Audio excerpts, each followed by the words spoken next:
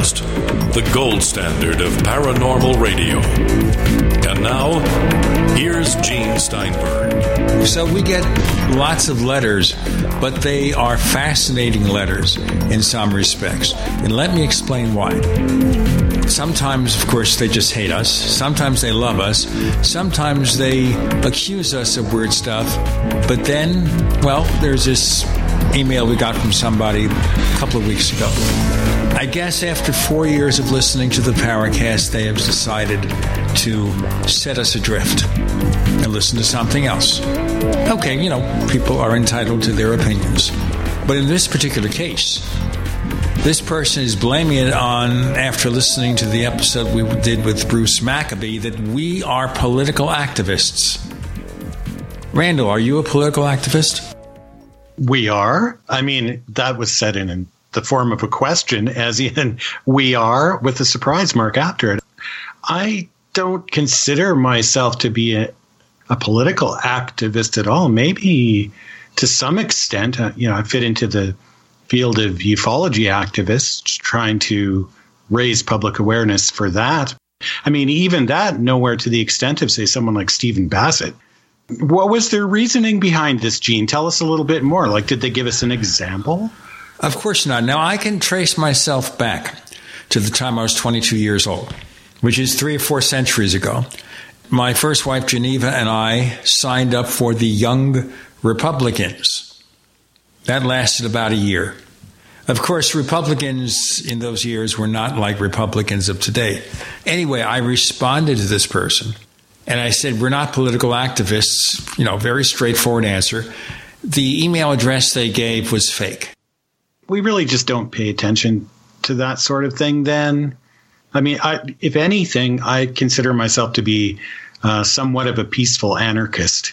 So I'm not sure if anarchism and activism are compatible, but that's me. I don't consider myself any of these things either, but I do not like the idea when somebody writes us and doesn't have the courage to give a proper email address. I mean, what do they expect? Do they think I will find out where they live and send the political correctness police to demonstrate in front of their home or office? What do they expect? We've got a secret wing of agents that handle this for us, and now we know all about it, and trust me, they'll find out who you are, and, just keep looking over your shoulder, buddy, because you never know when it's going to happen. We will send the ghost of Gray Barker after them. Well, that went over like a lead balloon. MJ Banias, tell me honestly, forthrightly, are you a political activist? Oh, my goodness. Well, listen, I'm Canadian, so let me begin by saying I apologize for anything I'm going to say for the next couple hours. Well, wait a minute. Canadians do not apologize.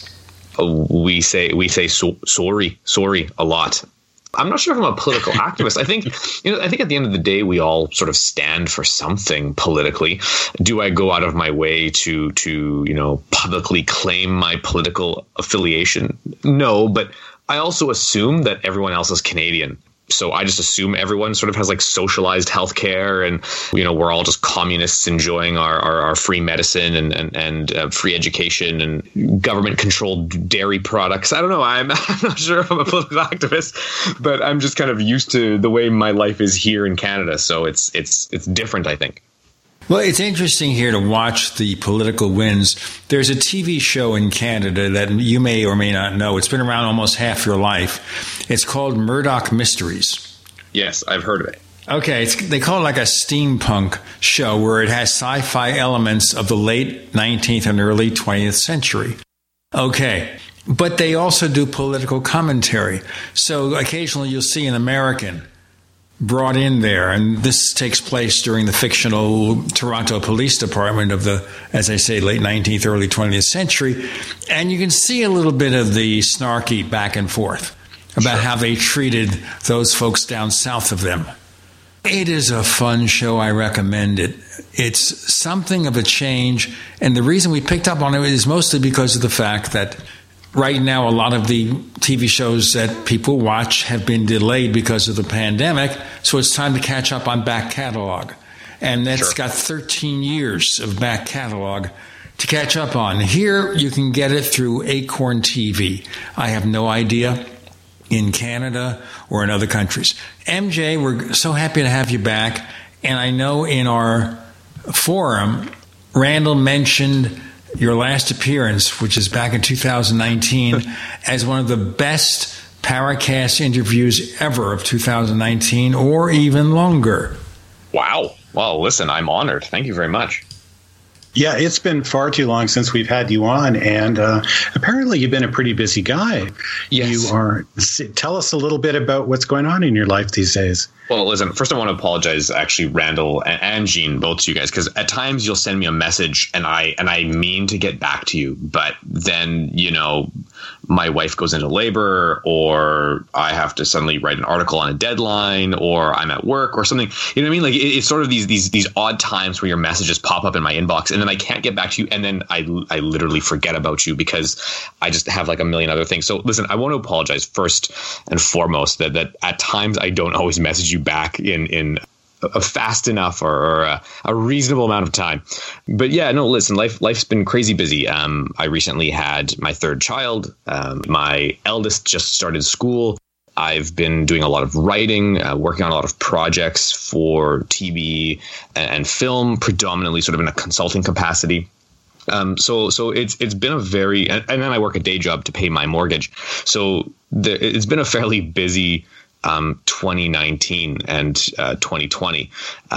Things are starting to kind of slow down, but then they're ramping back up with my new my new project that I'm working on with Tim McMillan and Micah Hanks, who are friends of the show, and it's just kind of things are going crazy. So it is fairly busy in my life right now.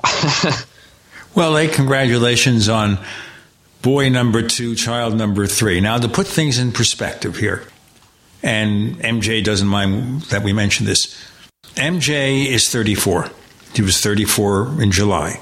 My son is 34. He was 34 on Batman's birthday, which is February 19th. That's one of the birthdays given for Batman. I mention that because my son is decidedly not a Batman. But on the other hand, the key here is we're dealing with the fact that our guest, to show you how old I am, is slightly younger than my son. I mean, that is almost freaky. Well, we need young people in the field, and this is really awesome that you are carrying on in the field with an interest in not just UFOs, but I imagine the paranormal and other wide range of interests. I'd like to know more about this project that you were just talking about that you'll be working on with Tim McMillan and Micah Hanks. What's that all about? Sure. So this has sort of been it's been a lot of hullabaloo recently. We announced that the three of us are starting a news site. It's called the Debrief. I would encourage everyone to go on Facebook or Twitter and like us and follow us. You can find us at Debrief Media on Twitter, and then on Facebook it's just I believe just at the Debrief. You'll find us anyway, or just shoot me a message at MJ Banias is fine. And it's a news media site that's dedicated to basically news stories about emerging science technology, emerging defense technology, and as well as just overall filling a certain niche in the market that exists concerning the topic of UFOs, other sort of esoteric maybe phenomena or anomalies that exist, and treating them with the respect they deserve. MJ Banias is going to debrief us with Gene and Randall. You're in the Paracast.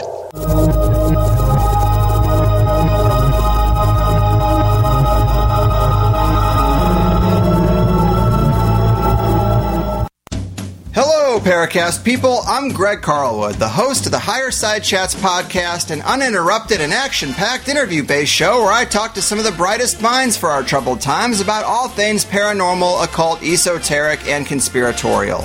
After 10 years, we've heard it all. Alien moon bases, archons, hollow earth, technocratic and biomedical agendas, magic, mind control, and Lovecraftian monsters. Oh my. Usually, the first hour of the show is free, and the second hour is for members who sign up for the Higher Side Chats Plus at $8 a month. But praise be, we're giving Paracast listeners 2 free weeks of Plus when you use the all-caps coupon code Paracast. Go to thehighersidechats.com, sign up with the code Paracast, and dive into the nearly never-ending archive of great interviews I've been lucky enough to get over the years, from David Paulides to David Icke, and many, many guests not named David. Check it out. You're going to love it. All right, Gene, was that good? Can we use that one?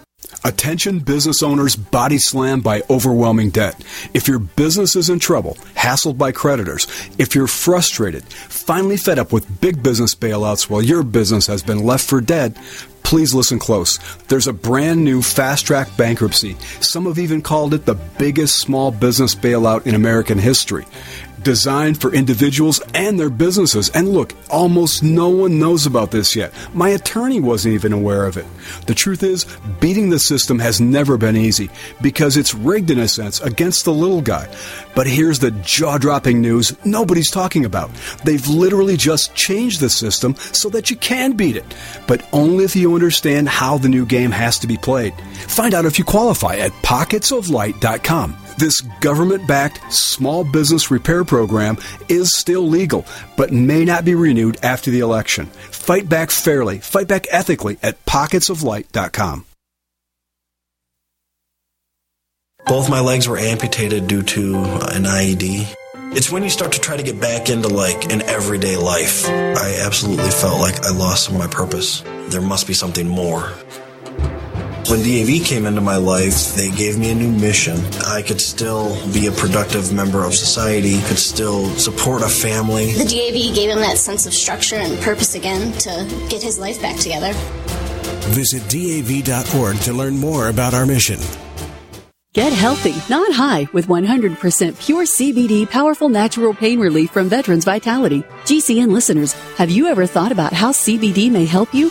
I'm sure you have heard about the many benefits of CBD. Well, here's your opportunity to try before you buy. Created by veterans and for everyone who deserves better choices, our CBD is derived from organic hemp, grown in the USA and third-party tested. Veterans Vitality CBD saves you as much as 25 to 50% over our competition, and a portion of all sales is contributed to veteran nonprofits and events. Many of our customers have experienced improved quality of life, help with anxiety, PTSD, and overall well-being. Our products do not contain THC. They are safe, non-addictive, effective, and 100% legal. GCN listeners, get your free trial bottle of premium CBD by simply paying shipping and handling at GCNFreeCBD.com. That's GCNFreeCBD.com. Again, GCNFreeCBD.com. Offered by Veterans Vitality Premium CBD.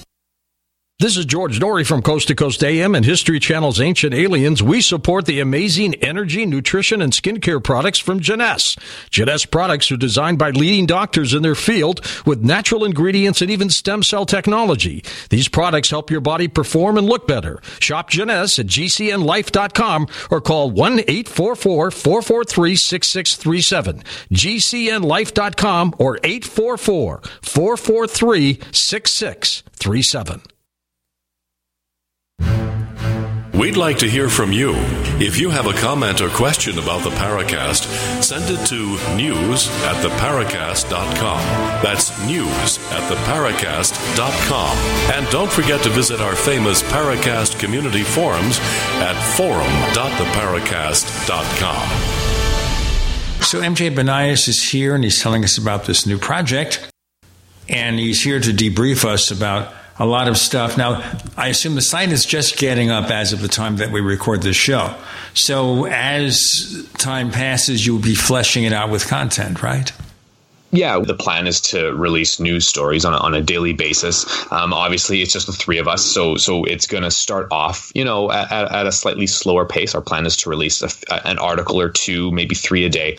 As time goes on, hopefully we can, start picking up some more writers, whether freelance or on contract, and start pumping out sort of more content. But the focus mainly being on emerging exotic science, emerging technology, and defense. And basically we want to look at where science technology is going to be in the next century. We're sort of looking at the future of technology and scientific discovery and where we're going to be as a species. So you can expect a lot of articles concerning artificial intelligence, concerning space and astronomy, lots of articles concerning health and medicine into the future and the prolonging human life. And like I said, the occasional article about unidentified aerial phenomena, perhaps something, even a little more esoteric like remote viewing and some of the studies that were done there. And we're also going to look at sort of, regular good old fashioned science and technology of today, but really filling the niche of providing some respectful and rigorous research and dialogue concerning UFOs, predominantly as an issue of national security, of scientific development, of technological development. Unfortunately, there's no mainstream news source out there that really treats the subject with consistent respect. And that's where the Debrief wants to fill that void. We want to treat this topic with the respect it deserves and not devolve into one, sort of ridiculous speculation, or two, playing X-Files music in the background as we talk about the subject and putting on our tinfoil hats. Well, you know what? I should tell you, everybody, since you're covering the 21st century, that warp drive will be invented in 2063 by Zephram Cochrane. That's right. The Vulcans will show up. That's right. And the Vulcans in Star Trek Discovery will have reunited with the Romulans, but that is a spoiler of the First Order. Don't ask me to explain any of that because I don't cover it. If you're talking about season 3 of Discovery, I haven't seen all of the episodes thus far. So if you just dropped a big spoiler, I'm going to be furious. Well, I kind of did, but it's not enough to really make a difference. There's an article about it. It's been nice being on your show, Gene. Thanks very much. I'll see you guys later. No, we're going to beam you back. We're going to beam you back, and you'll be stuck here. You'll be stuck in the Phantom Zone. No, that's the wrong series. Anyway, seriously speaking, will you also be writing about culture in ufology as you've done in your own work? I think that will be something I may potentially continue doing with other publications. Our focus at the Debrief is predominantly science and technology news. At times we might dabble in aspects of culture, but realistically, our focus is to talk about not only scientific and technological developments today, but what they mean for us as time goes on. So when we, if we talk about, for example, right now I'm researching, for example, an article on unmanned, like lethal drones, lethal unmanned aerial vehicles. So military drones, and really looking at what's going to happen in the next 50 years as these drones become cheaper, as they become easier to use, and ultimately as governments are better able to buy them. What does that mean when the older models or when governments decide to put them in the hands of, let's say, non-state actors or terrorist groups? So are we going to be dealing with in the next 50 years, terrorist organizations that have access to military grade, weaponized drones? And what does that mean for national defense? What does that mean for us? So, ultimately that's kind of the focus of the site, kind of talking about the world today, where technology and science is today, and then extrapolating out into the future and exploring where we are potentially going to be in 50 years and in a century. While culture, I think, is a part of that, we can definitely dabble in that. The focus right now is to stick to sort of just the facts and the science.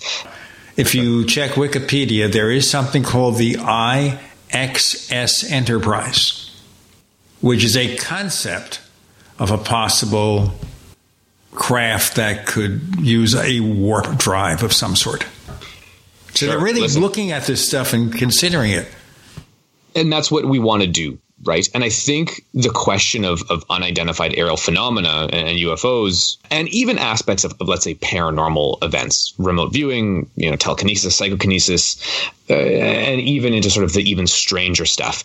I think there's a place and room in the scientific community and in scientific endeavor and technological endeavor to try and understand sort of what these things are.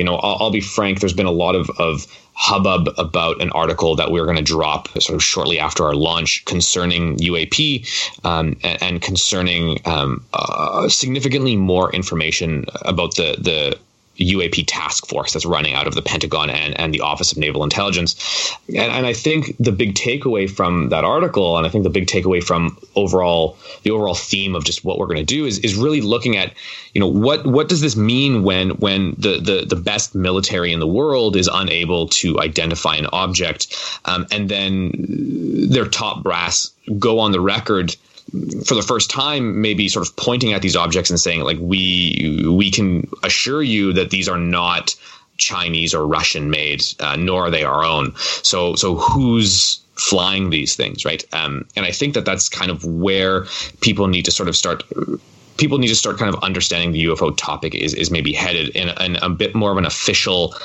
capacity, a bit more official way to see that the UFO topic is not just some farmer in his field who got abducted by little gray aliens. We're now dealing with national security issues. We're dealing with the military engaging with objects that it can't identify, and moreover is prepared to sort of say it's definitely not us, and it's definitely not somebody we've fought before, or at least we're watching currently.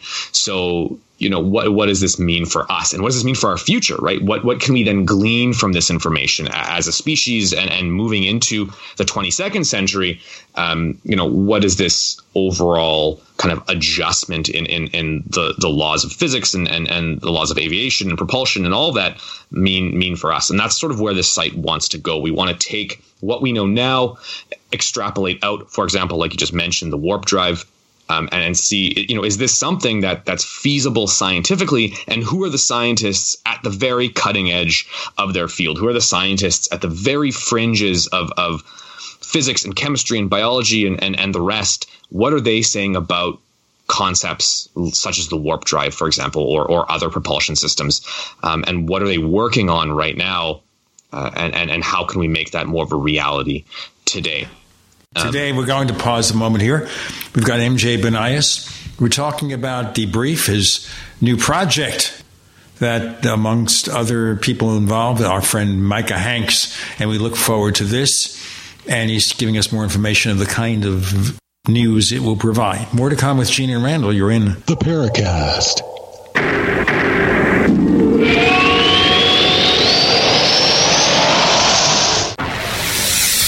You are listening to GCN.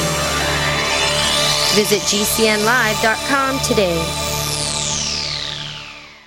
Silver has always been nature's very own antibiotic, and only one system allows you to generate an endless supply of natural silver solutions. SilverLungs.com. You'll find no wild claims or pseudoscience, just a lifetime of nano-sized pure silver solutions. The Silver Lungs generator allows you to make your own, so stop paying for silver solutions. The unique lung delivery system targets respiratory infections where other silver solutions simply cannot reach. See the Silver Lungs generator and lung delivery system at SilverLungs.com. That's SilverLungs.com.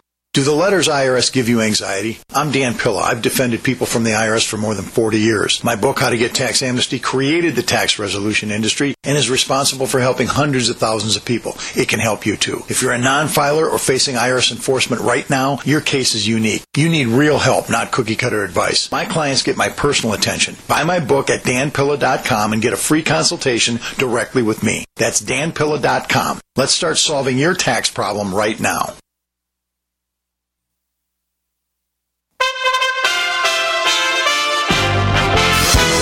USA Radio News with Dan Naraki.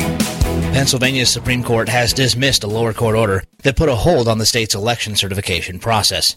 The suit that prompted the hold, led by Republican Congressman Mike Kelly, had sought to invalidate all of the more than 2.5 million mail-in ballots in the state, calling the changes to Pennsylvania's absentee voter laws unconstitutional. The 7-judge panel disagreed, saying the time limit to challenge the voting law passed last year had expired. The San Francisco 49ers and Stanford Cardinal football teams will have to find a temporary home after new coronavirus restrictions were put in place prohibiting contact sports in Santa Clara County, California. Update today to the Professional Sports and Collegiate Sports Directive will temporarily suspend activities that require direct physical contact or interaction in Santa Clara County. James Williams of the Santa Clara County Council there. This is USA Radio News. The UK will start cracking down on big tech by the end of the year.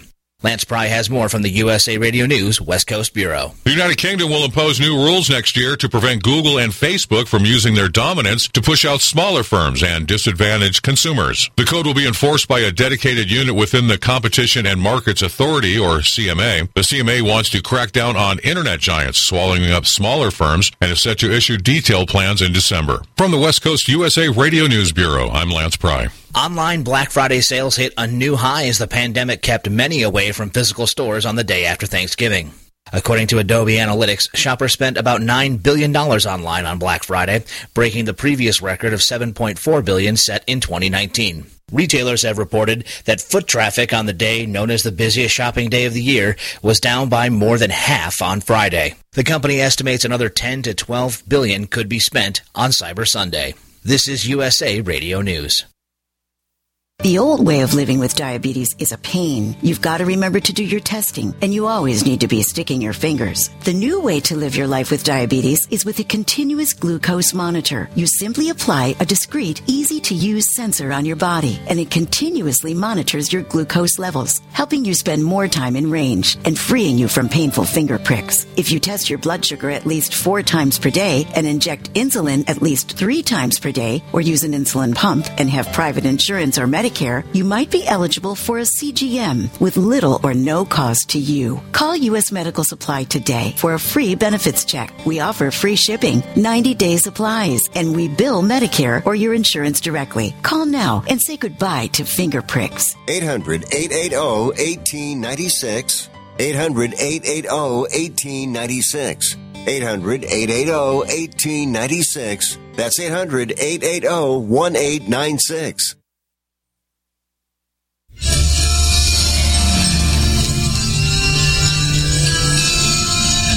Hi, this is Bryce Abel. I'm the producer of Dark Skies, the co-author of AD After Disclosure, and you are listening to the Paracast, the gold standard of paranormal radio.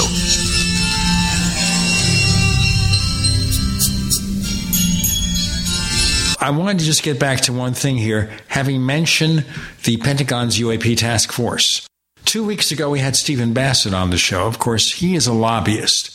He is focusing less on science than on the practical matter of what is it that this task force can do?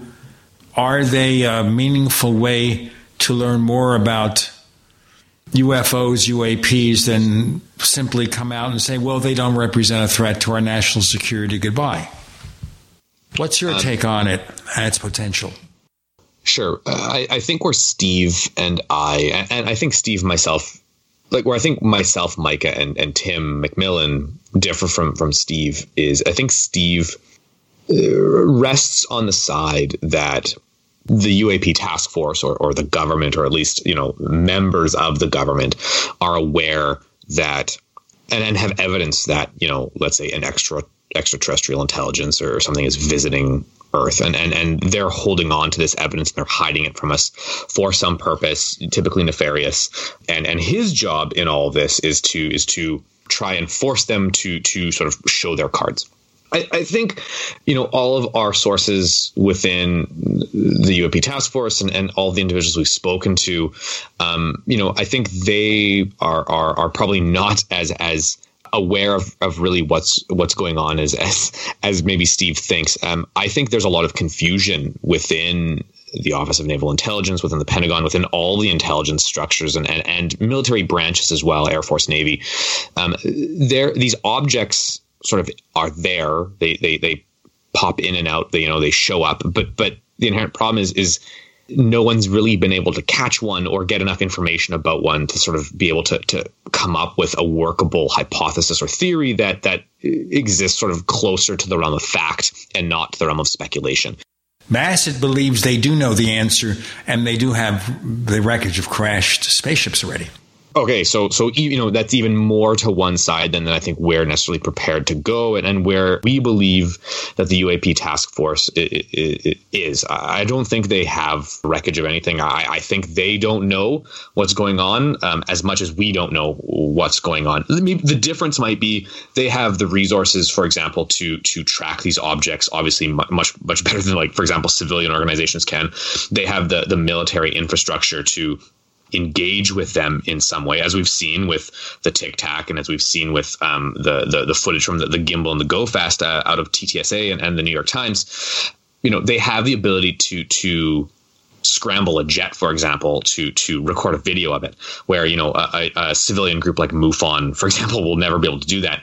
But I'm not convinced of all the sources we've spoken to out of the Pentagon and the Office of Naval Intelligence and in the Air Force and in the Navy. I'm not convinced that they have any idea of what's actually going on. I think they're as stumped as the rest of us. The inherent problem is when you have the Air Force and the Navy or your intelligence organizations being stumped. This leads to problems, right? No intelligence organization wants to say, well, yeah, we don't know what's going on, because ultimately then it's an intelligence failure. We need to be better than that, they would sort of say. We need to know what's going on. But the problem is the phenomenon, whatever it is, whatever these things are, whoever they belong to, whether they're from somewhere else or whether they're local to Earth, whoever these things belong to seem to be doing things that, they shouldn't be able to do. And again, from a military perspective, from an intelligence gathering perspective, that raises a lot of eyebrows, because it's really their job and their duty to understand what these things are. And when they perform in ways that contradict that, or when they act in ways that contradict that, or when it comes to trying to chase one down, and the best military in the world can't, we get stuck in this weird world of like, oh crap, what do we do next? And I think that's where maybe this task force is trying to fill that gap. What is the next step? Oh, okay. So, wow, a lot to cover there. First of all, we know Micah Hanks, really smart guy. We're talking about the Gralien Report, very level-headed, pretty talented too. Tim McMillan we're not as familiar with. Now, I'm assuming here, and I'm just guessing, I could be wrong, that you're talking about Tim McMillan, the writer that works with Popular Mechanics. Retired Tim's, police lieutenant, intelligence analyst from Savannah, Georgia? Yes. Very good. So tell us a little bit more about Tim's background and how he fits into the picture. Tim is a Russian spy. No, I'm just joking. He's going to kill me for saying that. No, Tim is. I've known Tim now for a few years. I can be honest, he was never really a UFO guy. Actually, he was a police officer for a long time. He began after he retired from the police force. He did a lot of consulting work for other law enforcement agencies, such as the FBI. He did a stint with some other, I believe, intelligence groups. Again, just consulting work. Predominantly his area of expertise is psychology. So how to glean information from other people and how to collect information from them, sort of, how do I say this sort of in a way that doesn't sound insidious? How to build a relationship with people and then have them communicate with you the information that you want to get from them, right? That's sort of his expertise. Right. Develop sources. Every journalist, investigative journalist needs to develop sources. And that brings me to the next question. Who exactly have you been talking to? It sounds like you've been talking to people who are actually on active duty in the Department of Defense in the United States. And perhaps Canada. So tell us more about who exactly you've been talking to. Yeah, so this is the inherent problem that I can't necessarily get into. Listen, it's no secret that I've written many articles, and Tim's written articles, and we've interviewed sort of at length individuals such as Luis Elizondo, Chris Mellon. We've generally spoken to sort of the whole cast and crew of To the Stars Academy, and all of those individuals. When it comes Hang on. Okay, so that's kind of what I figure, and most of our audience is fairly well informed about those players. Are there others that nobody knows about yet? Yes. I mean, you don't have to name names, but you've got some of your own contacts as well. And okay, that's really interesting. Now, so how is it then? We're already seeing the To the Stars Academy people try to do this. We're seeing the SCU, formerly the Coalition for Ufology, change to aerospace studies, I believe. Unidentified aerospace studies, And so, I mean, what is going to set you apart, and how do you plan on competing with those guys? And why did you guys decide to go independent as opposed to, say, teaming up with the SCU or the TTSA? Right. So I think initially, I would just right off the bat say, Tim, myself, and Micah, we're journalists sort of at heart. We write news stories and we write features and do investigative pieces for journalistic organizations, right? Tim and I have both written for Vice, Popular Mechanics. I've written for the Globe and Mail. Mike has written for Mysterious Universe. I think he's done a few stints with some local papers and some sort of regional papers in his area. So we're all journalists.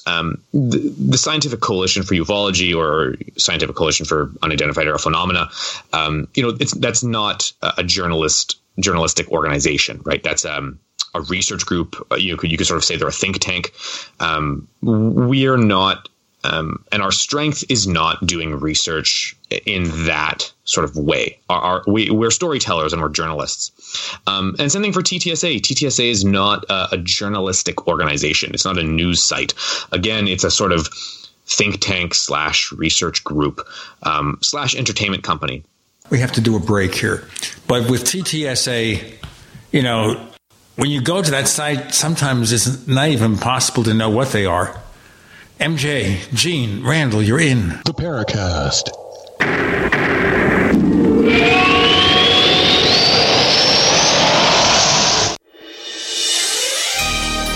Thank you for listening to GCN. Be sure to visit GCNlive.com today.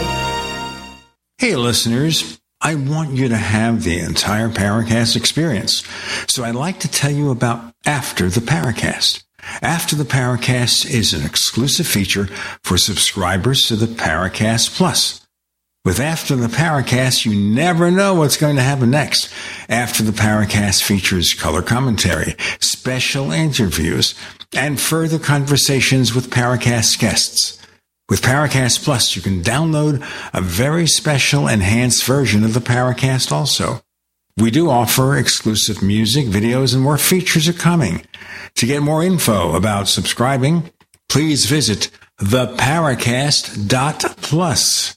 Once again, theparacast.plus. Prices are just $1.50 a week, less than a cup of coffee at your local convenience store. Check out theparacast.plus to learn more about Paracast Plus. What if you could cut your heating bills this winter with your existing wood-burning fireplace and not spend thousands doing it? You can with Great Wall of Fire fireplace grates. Our U.S. patented made-in-America Wall of Fire grates increase fireplace efficiency, eliminate fireplace smoke problems, and come with a 30-day money-back guarantee. See our grates in action and get free shipping from walloffire.com or call 800-274-7364. Fireplace heat without fireplace smoke. walloffire.com. We've all seen and perhaps use the alcohol-based hand sanitizers. Have you noticed how it dries your skin, and as soon as the alcohol evaporates, it's no longer effective? GCNteam.com has alcohol-free antibacterial soap and foam meeting or exceeding all requirements set forth by the United States Food and Drug Administration. Come to GCNteam.com. Keyword antibacterial, or call 877-878-4203.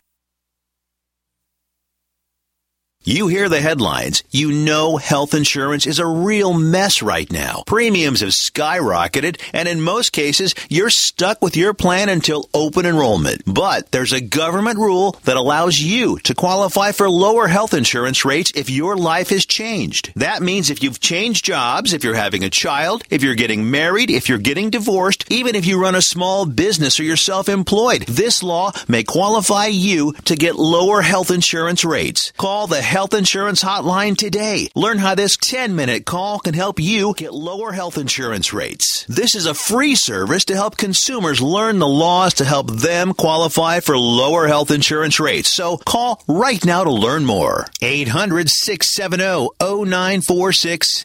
800-670-0946. Call 800-670-0946. 800-670-0946.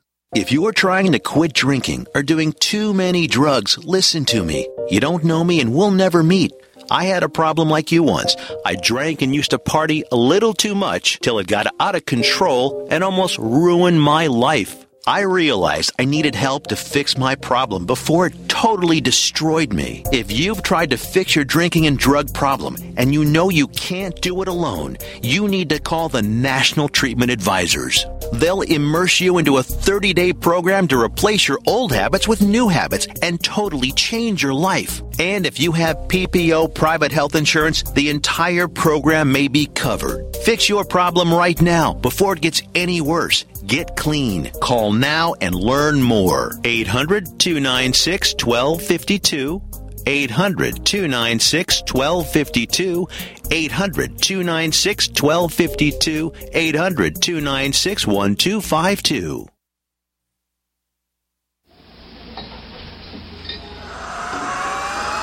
Hi, this is Joshua P. Warren, author of The Poor Man's Paranormal, and you're listening to the Paracast, the gold standard of paranormal radio.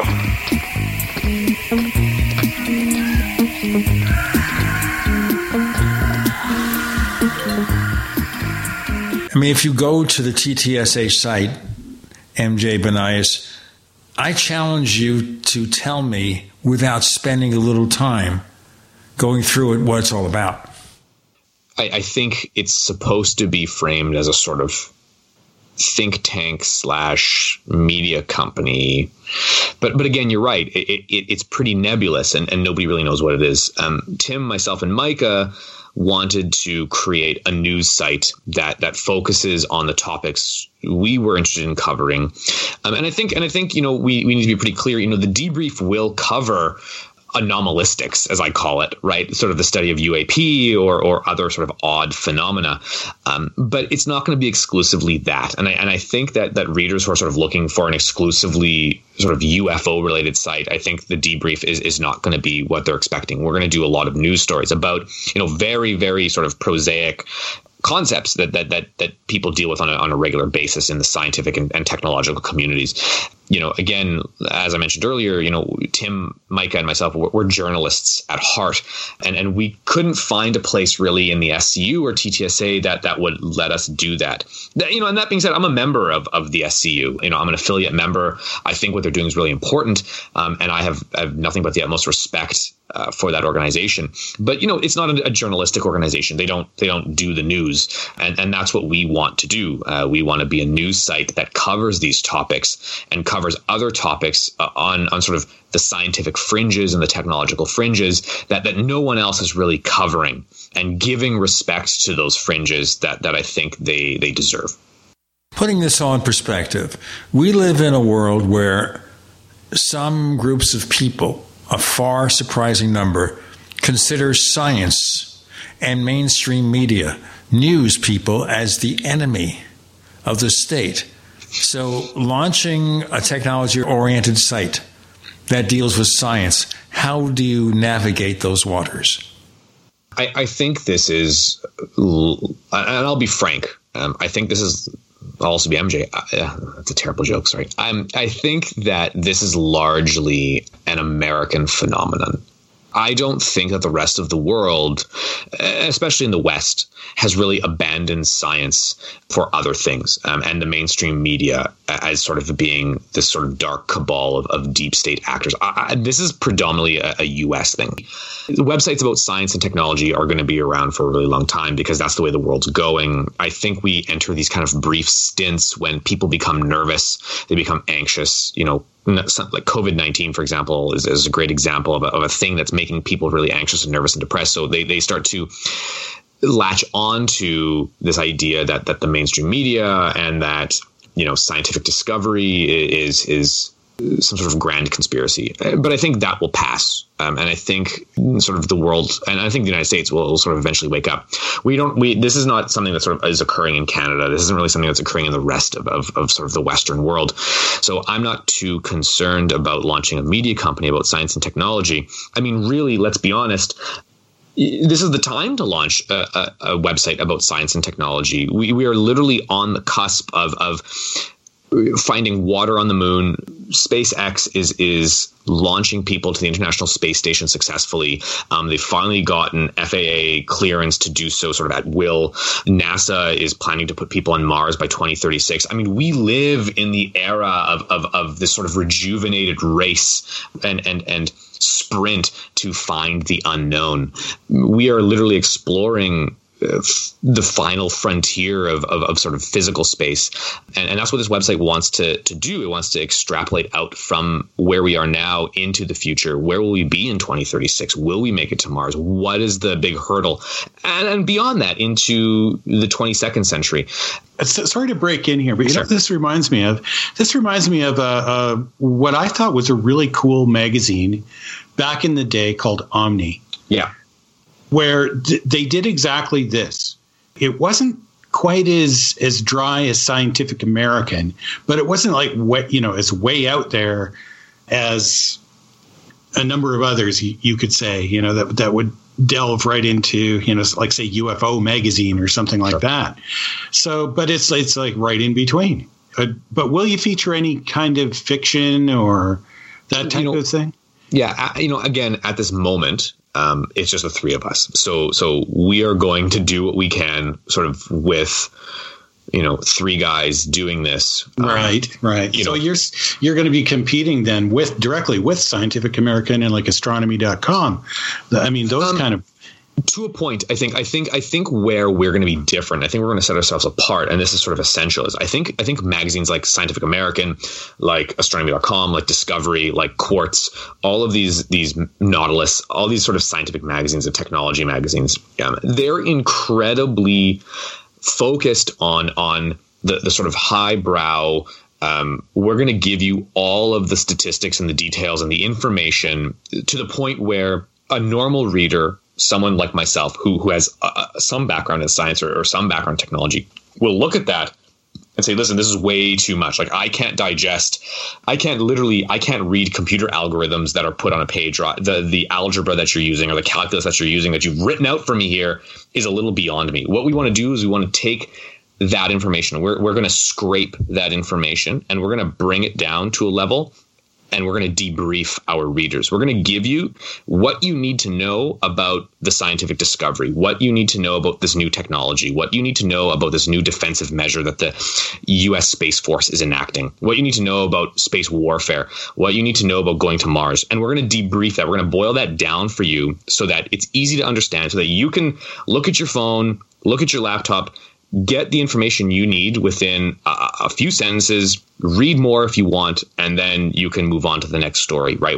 Our job is to take complicated ideas and debrief our readers on them so they can make a decision, or at least they can have an idea of what interests them and what they want to read more of in an effective way. So, it's funny that you mentioned Omni. Omni's a great example of, like you said, sort of this magazine that would take these complicated futuristic scientific ideas and bring them down to a level that people like you and I, who just, we want to sit around a bar and have a beer and talk about sort of where the world's going next, right? We want to talk about this cool technology that's being developed and then, just have a conversation. That's ultimately what the debrief is going to do. We're going to interesting. I mean, allow you to have those conversations. Yes, I absolutely love this idea. We've got a thread on the Paracast community forums called A Science Minute, and where I'll just post interesting things like that. One of them was deep fakes, and now we've got where computer graphics are so good. There's no more uncanny valley anymore. It can create on its own characters that look completely lifelike and replace existing characters in films with them so that you can't tell the difference between who was the original actor and who has been replaced. Well, of course, they brought back Carrie Fisher in the last Star Wars film. Right. And of course, she died before the previous film was done.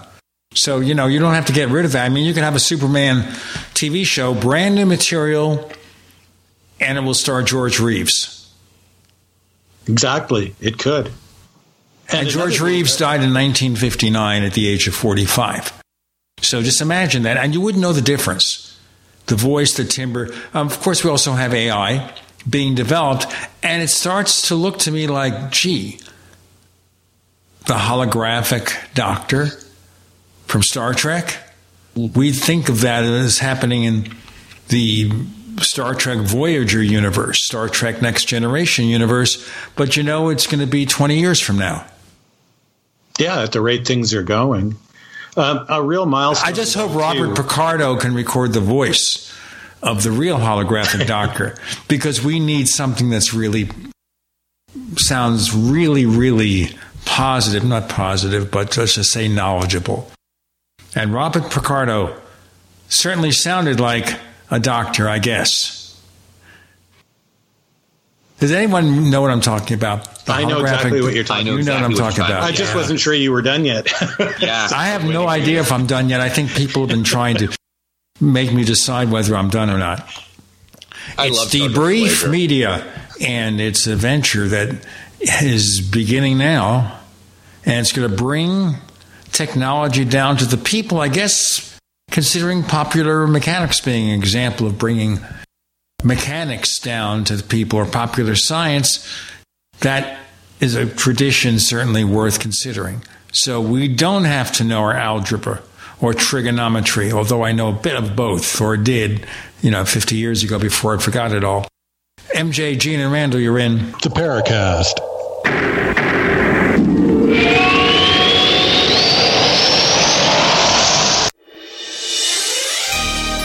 Thank you for listening to GCN. Be sure to visit GCNlive.com today.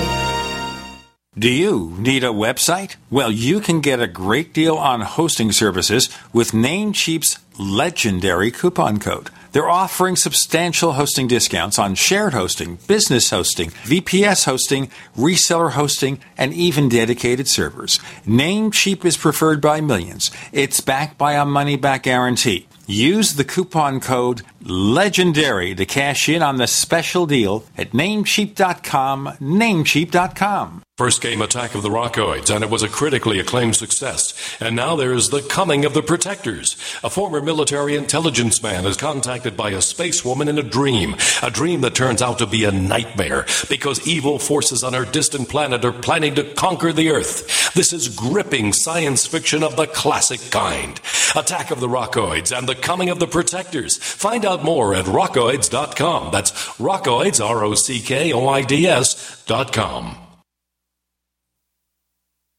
There's so much hand sanitizer on the market, but beware. Not all hand sanitizers are created equal. That's why you want to use 2020 Safe hand sanitizer. You can trust the hand sanitizer on 2020safe.net to be made with the highest quality ingredients. American made with American ingredients, employing Americans. Log on now to 2020safe.net and order your 1 liter today. Normally $29.99, but reduced to $19.99. So hurry while supplies last and receive a bonus. That's right.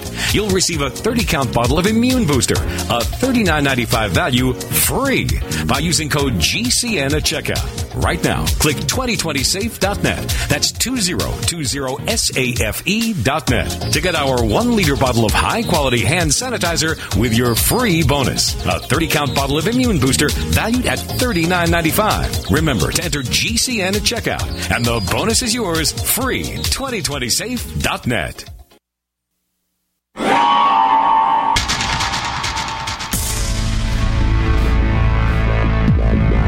Welcome back to the Paracast, the gold standard of paranormal radio. And now, here's Gene Steinberg. Just think, MJ Banias and J. Randall Murphy, when Gene Steinberg is too old to do this, the holographic Gene will take over. We're actually writing an article about that right now. I'm doing research on creating an alternate Gene so that he can literally just take over for you, and no one would notice. You will live forever. Famous Monsters magazine doesn't exist anymore, though. Listen, I think that there's a place for this, and I think when we started talking about this idea originally, we realized that there exists other magazines or other groups like this. Futurism is a great example. Popular Mechanics is a great example that sort of talks about these topics. Gizmodo at times dabbles in futuristic kind of ideas.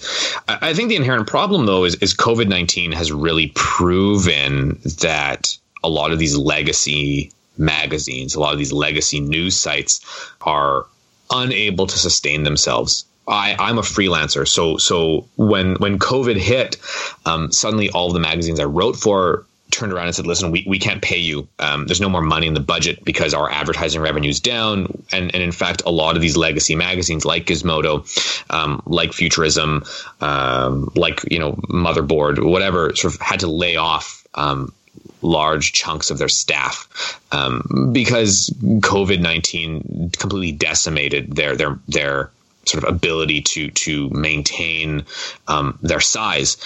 I think where the debrief is different is we are approaching this from an inherently sort of surgical approach. Our plan is to stay small. Our plan is to remain in our niche. We don't necessarily want to branch out and become the next Vice or the next Wired. Exactly. We're not owned by a massive corporation. Wired's a great example. Wired is a great magazine. I have nothing but the utmost respect for the editors of Wired, but they're really chained by the corporation that owns them, which is Condé Nast, and Condé Nast owns dozens of magazines. They're a massive conglomerate. And ultimately, Wired is going to be sort of bound to what Condé Nast will allow them to do. Tim, Micah, and myself, the perk of being a bunch of freelancers who are hungry and starving, and we're ultimately scrappy. We have no choice but to claw our way up. Condé Nast and Wired and Vice, they can sit at the top. Vice is great. I mean, they're owned by Disney and A&E. They can rest on their laurels. They didn't start out that way, right? Who knows? True. You might be able to build this into something that's very similar. You get enough of a following. People have made a really good return on these kinds of investments of time and interest. And I mean, what's the worst that could happen? That you learn a whole bunch of really interesting stuff. Yeah, literally. It's funny. I've been writing a bunch of articles for launch. The amount of things I've learned about science and technology in the last, I would say, 2 weeks is probably more than I've learned in 6 months. Because now I'm editing more than I'm writing. So I'm getting people sort of submitting articles and I'm tweaking them. And I'm like, oh, I had no idea this was a thing. And then all of a sudden I have this history lesson on the Manhattan Project, or I learned for the first time what a magnetar was. Like, it's that kind of stuff. And it's fascinating. And as you kind of dig deeper, you realize the universe is a really interesting place. And I think the problem for a lot of people is they don't necessarily have a place to go to that's able to give them interesting ideas in a fairly quick way. And I think that's where the debrief is gonna be different. And we're gonna be different than Wired, and we're gonna be different than Futurism, and we're gonna be different than the rest of these publications, because we will have our fair share of features and sort of long form editorial pieces. But really the bread and butter of the debrief is going to be that you can go to our website or on your laptop or phone, and you can just, here we go. Here's today's debrief, right? And here's a whole bunch of scientific articles that have come out last night or today, and you can get literally within 5 or 6 sentences all of the information you need.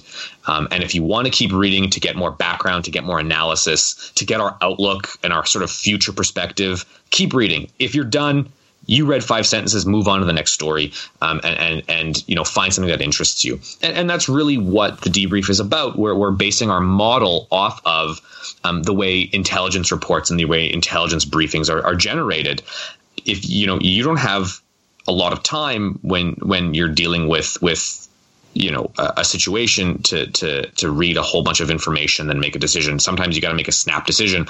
And the way the debrief is modeled is we give you all of the information immediately within sort of a short span of time. You can read it in 20 seconds, and then you can decide, is this an article I want to keep reading about because I'm interested, or do I want to move on? I think that this, for science and technology and all the things we want to cover, will really compel, hopefully, a lot of readers to come to our site. Oh, I love the idea. Absolutely love the idea. Well, even on our site today here at the Paracast Community Forums, we got talking about some of these new vaccines that are coming out, what are called the mRNA vaccines. And I've had to do a whole bunch of digging to just figure out exactly what they're talking about, how they work, how they target the disease itself. And most people just don't have the time to do that. They want to know what it is because we're going to be getting this thing stuck into us, right? But how much do we really know about it? So it's a site like yours that can explain that to people, I think would actually be a really good public service. Well, listen, I appreciate it. I really hope that people visit the site. I really hope that people use it. When are you launching? Our plan is to launch November 30th. So, what's the website going to be? Like the URL? Yeah. Oh, sure. It's www.thedebrief.org. But like I said, you can follow us on Twitter at Debrief Media. We also have a Facebook page. You can just sort of type in the Debrief and we pop up. So we're on Twitter and Facebook right now. And like I said, thedebrief.org is the URL. We're going to be looking for how this updates. It sounds really, really fascinating. Just to background on this mRNA, supposedly this is perfected and everything with the new vaccines. They will be able to tailor a version of this for other diseases with a simple reprogramming, which is astounding that they could do it. That, of course, you still have to give it the process of testing.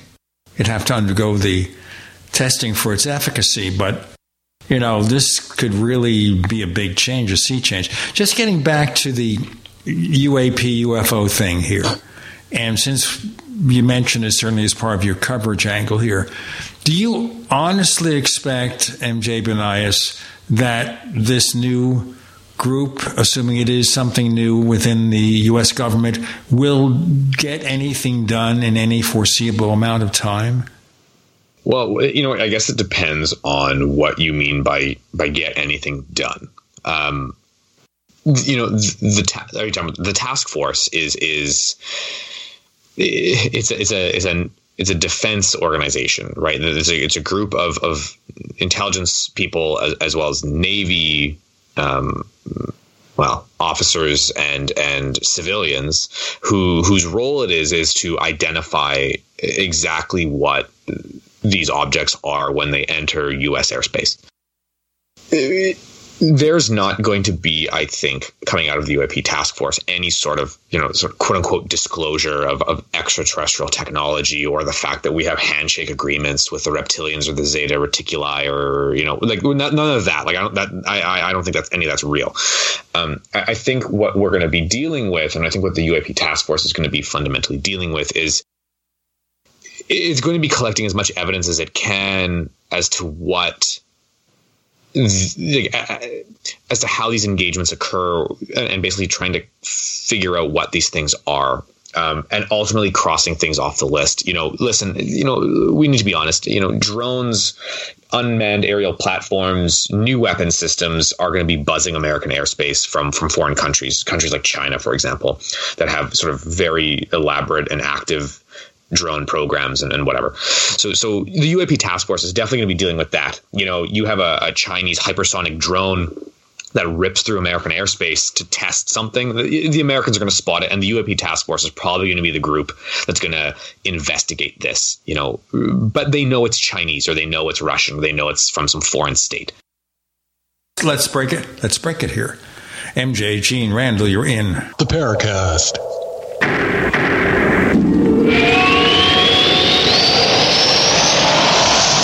Hey, listeners, I want you to have the entire Paracast experience.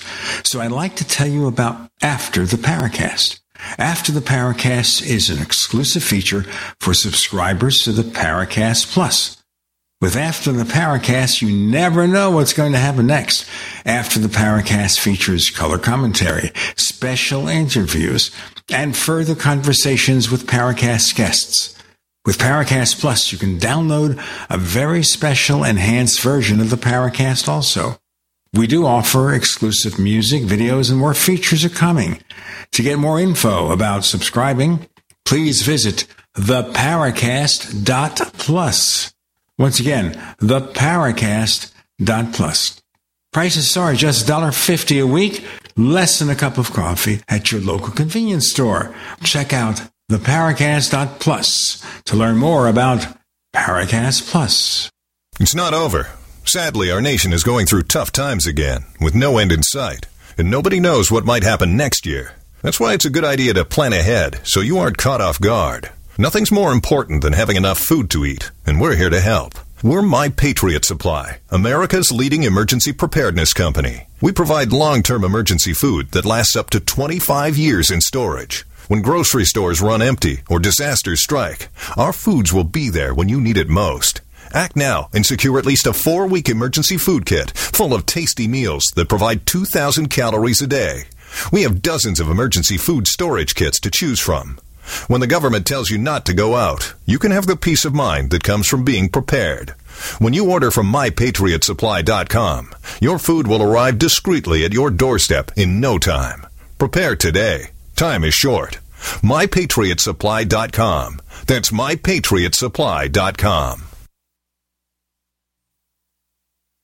Hi, I'm Dan Pilla. I started fighting the IRS over 40 years ago when they tried to seize my mother's house. I sued the IRS and won. I beat the IRS then, and I've been beating them ever since. I wrote the book on tax debt settlement, and I've helped thousands of people deal with tax problems they thought might never be solved. I can help you too. If you owe taxes you can't pay, don't wait another day. There's no such thing as a hopeless tax case. Call 800-34-NO-TAX or go to my website, danpilla.com. That's danpilla.com, danpilla.com. Jake was in big trouble with the IRS. He owed how much? $92,000. Ouch. And the IRS left no room for Jake to breathe. They put a lien on my house, took all the money out of my bank account, took money out of my paychecks. So it was a nightmare. He needed help fast. I figured that all these companies were the same until I called Federal Tax Management. You could just tell they knew what they were talking about. Right then and there, I felt like I had some hope. Stop the liens, levies, and garnishments fast and qualify for one of several special IRS programs that could reduce or even eliminate your tax debt. So, how'd it go for Jake? They did what they said they would do. They came through for me. I ended up saving an unbelievable amount. I was so jazzed. I was extremely happy. If you owe more than $10,000 in back taxes, take Jake's advice. Give Federal Tax Management a phone call. If they help me, they can help anybody. Call the Federal Tax Management Hotline now. 800-503-8625. 800-503-8625. 800-503-8625. Anytime, any place, anywhere. Radio remains the most intimate of all forms of media. At home, at work, in the car, on smartphones. Over 90% of consumers still listen to radio every week. That makes choosing radio as a place to advertise your business one of the best decisions you can make. Email advertise@gcnlive.com and partner up with an experienced GCN representative. Advertise@gcnlive.com. Easy, affordable, effective. We'd like to hear from you. If you have a comment or question about the Paracast, send it to news@theparacast.com. That's news@theparacast.com. And don't forget to visit our famous Paracast community forums at forum.theparacast.com. You see, based on the reports from their spokespeople of what they're going to do, the concern is a threat to national security by objects, craft, invading our airspace. That is not the same thing as whether this has an unworldly or otherworld or off-world origin, although that could come into the picture. But it also gives them an out, don't you think, MJ, where they could say, well, it doesn't represent a threat, goodbye. And that's, of course, what the Air Force did for years with Project Blue Book. No evidence that this represents a threat to national security. Okay, bye-bye. Now, it may be that if UFOs were spaceships, they don't represent a threat because they're not doing anything that harms us. They're just around. But that also gives them an escape valve. You know, to a point, I'm sure you've read the Condon Report.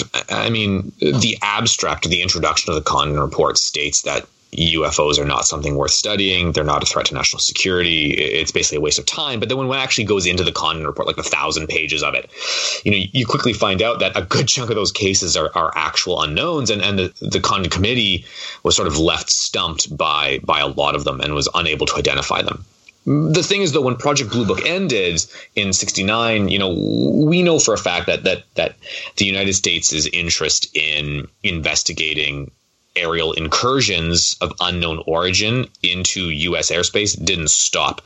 There's countless intelligence gathering services in the United States. Well, okay, there's a lot of them. I think you have like 17 intelligence gathering agencies within the United States, and especially within recent time, with the birth of the space program and sort of satellites that are able to map the planet and constantly sort of monitoring the planet. You have 3 or 4 organizations that are constantly sort of, let's just say, using satellite technology to scan the Earth's surface almost 24/7 via satellites and other sort of technologies. Obviously they're exploring and looking into aerial incursions into airspace. That's their job, right? They're defense organizations. To say that, Blue Book ended and it was an out, I'm not sure. And I'm not sure if the UAP task force is sort of like they're not necessarily sitting there and saying, we're here to prove or disprove these things are alien ships or whatever. I don't really think that's their role. What's more compelling, what's more interesting is their job is really to look at aerial incursions of unknown origin. But then when those aerial incursions defy, or at least appear to defy, known laws of physics or aerodynamics or aviation, that's when things become really interesting, right? And that's sort of the ideas we want to explore. We need to, I think, get out of our own way as a UFO community and as a subculture, or whatever you want to refer to us as. We're far too embedded into our own mythology, and we're far too embedded into this sort of ideology we've created for ourselves that UFOs are aliens, or UFOs are interdimensional, or UFOs are time travelers, or whatever. We don't know any of that. All we do know, and all the UAP task force has come out and publicly stated, or the Pentagon or ATIP or whoever you want to refer to, sort of these government organizations that have been investigating the phenomenon, all they've really come out and said is, listen, we have evidence that suggests there exists aerial incursions in our history that we've recorded on video or that our pilots have encountered that do not make sense, right? They remain unidentified. And we can confirm that they're not Chinese or Russian or other technology, at least not that our intelligence has been able to gather.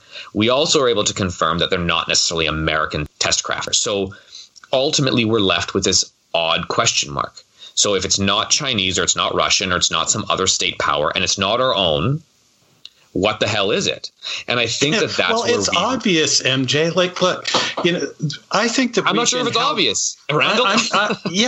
Look, we've been held hostage far too long by these people who are using language to discredit people who know that what we're dealing with is something alien. When we're talking about something that comes from beyond the boundaries and constructs of our civilization and nobody knows what it is, by its very definition, it's something alien. And that doesn't have to mean something science fiction-y or tinfoil hat ufology, fringe ufology. That's right out of just basic natural science. If you look at the definition of what alien is, I mean, let's just call it what it is and quit being afraid of it.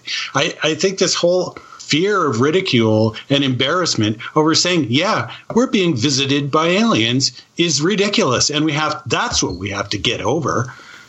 I mean, honestly.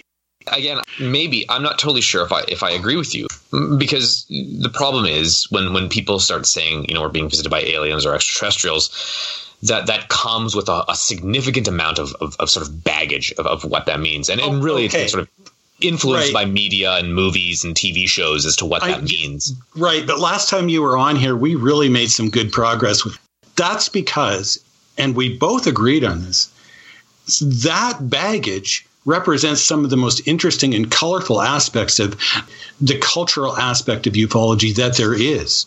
So, I mean, really, if you can look at it objectively and say, okay, well, I'm not necessarily a believer in Rael, but look at this particular kind of religious cult that we've got going here that believes these particular things, and this is the mythology about them, and you look at it from an objective point of view, and it can become a really interesting study. And from a cultural standpoint, I agree with you. I think from a cultural standpoint, I'm very, very interested in how we as a species have created the sort of mythologies and ideologies that form around this idea of aliens or extraterrestrials. That's fascinating to me. But from the perspective of, let's say, the UAP task force, for example, I'm not sure if they are there yet. I'm not sure if they're prepared to go down that road yet. And maybe they are, and maybe they're just playing coy. And no, I agree with you on that. They're not going to go down that because that's not what they're interested in. They're not necessarily interested in, what the next big film is that features aliens is about. That's the whole entertainment side of it. I mean, if we were to say that Close Encounters has nothing to do with ufology, we'd just be wrong. It does. So we've got ufology culture, we've got entertainment, and then way over, say, on the left side, we've got ufology studies, and then down in this little area in that subsection, we've got the serious lab work that might be done on metamaterials that are allegedly found at some crash site, or the radar returns, or the bricks that were taken from the ships where they had these things being tracked on, that sort of thing. But that represents such a small part of the overall field of ufology that, personally, I think is probably the least most important part. The rest of it is huge. Sure. It's interesting. I recently was able to interview Seth Shostak at SETI. You know what? That almost makes a good cliffhanger as we hang from the cliff here. And we'll have more and MJ's interview with Seth Shostak. And don't say that 5 times fast backwards because your mouth will completely be destroyed by it. More to come with Gene and Randall. You're in the Paracast.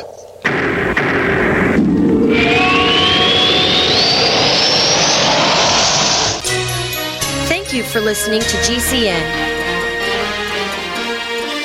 Visit GCNlive.com today.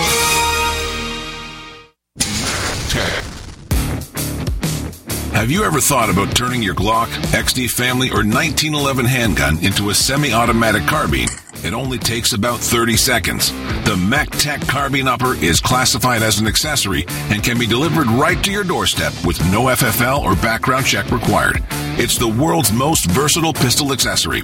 Build your custom upper today. Simply go to handgunconversion.com. That's handgunconversion.com. You've been hearing Dr. Wallach talking about 90 essential nutrients, keeping the body healthy. GCNteam.com now has Beyond Tangy Tangerine tablets, 60 plant-derived minerals, 16 vitamins, 12 amino acids, packed in a powerful tablet. But that's not it. 160,000 auric points, a knockout punch to free radicals. Call 877-878-4203 or go to GCNteam.com. That's 877-878-4203.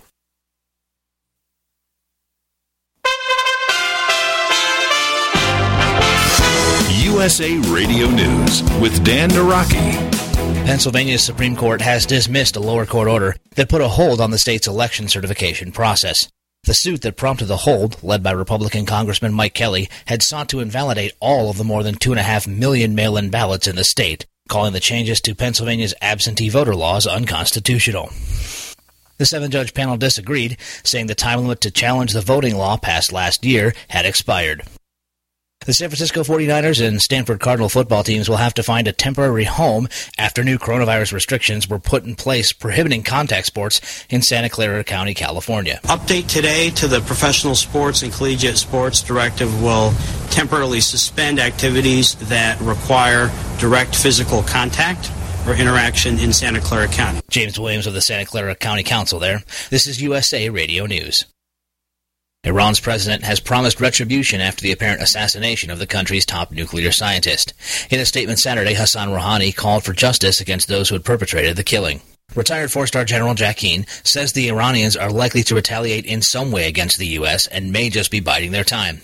He told Fox News that the country hadn't previously reacted to another assassination earlier in the year. There's likely to be some retribution, not only for this assassination attack, but also the assassination attack on Qasem Soleimani a little less than a year ago.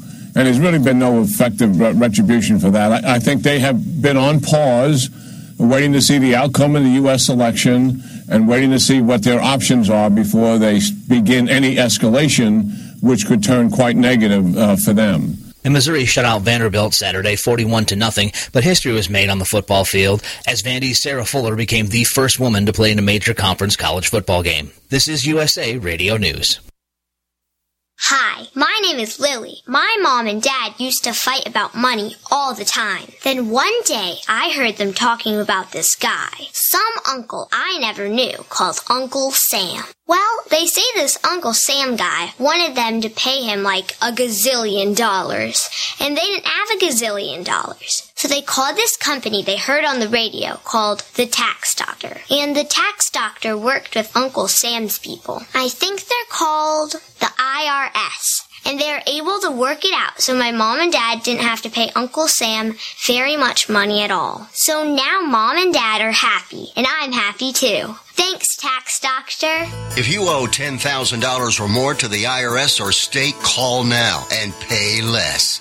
800-215-1727. 800-215-1727. That's 800-215-1727.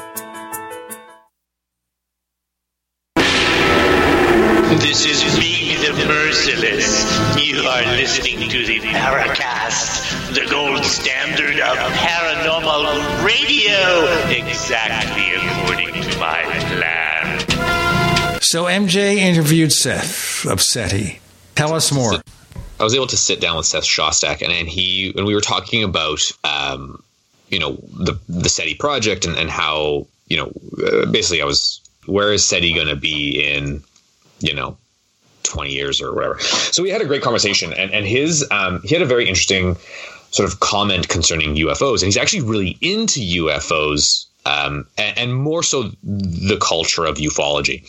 And he said, the inherent problem with ufology as a movement, let's say, or a cultural construct, or I guess a subculture, is a lot of ufology is based purely on anecdotal events where science can't really be done, right? We can't really take anecdote and turn it into reproducible lab results. And he said that's sort of the difference, he said, for example, between SETI and the rest of ufology is, we're looking for signals and information on distant civilizations and whatever, but these signals are going to be reproducible and we're able to prove they exist via science. And he says, unfortunately, with ufology, and he says, not to badmouth the UFO community or UFO culture, but he says, unfortunately, it's all based on a lot of anecdote. So, Randall, when you sort of say, these more scientific endeavors, right, the sort of the bare minimum aspect, that kind of tiny little percentile of the UFO culture that's engaging in the scientific work is sort of the least important.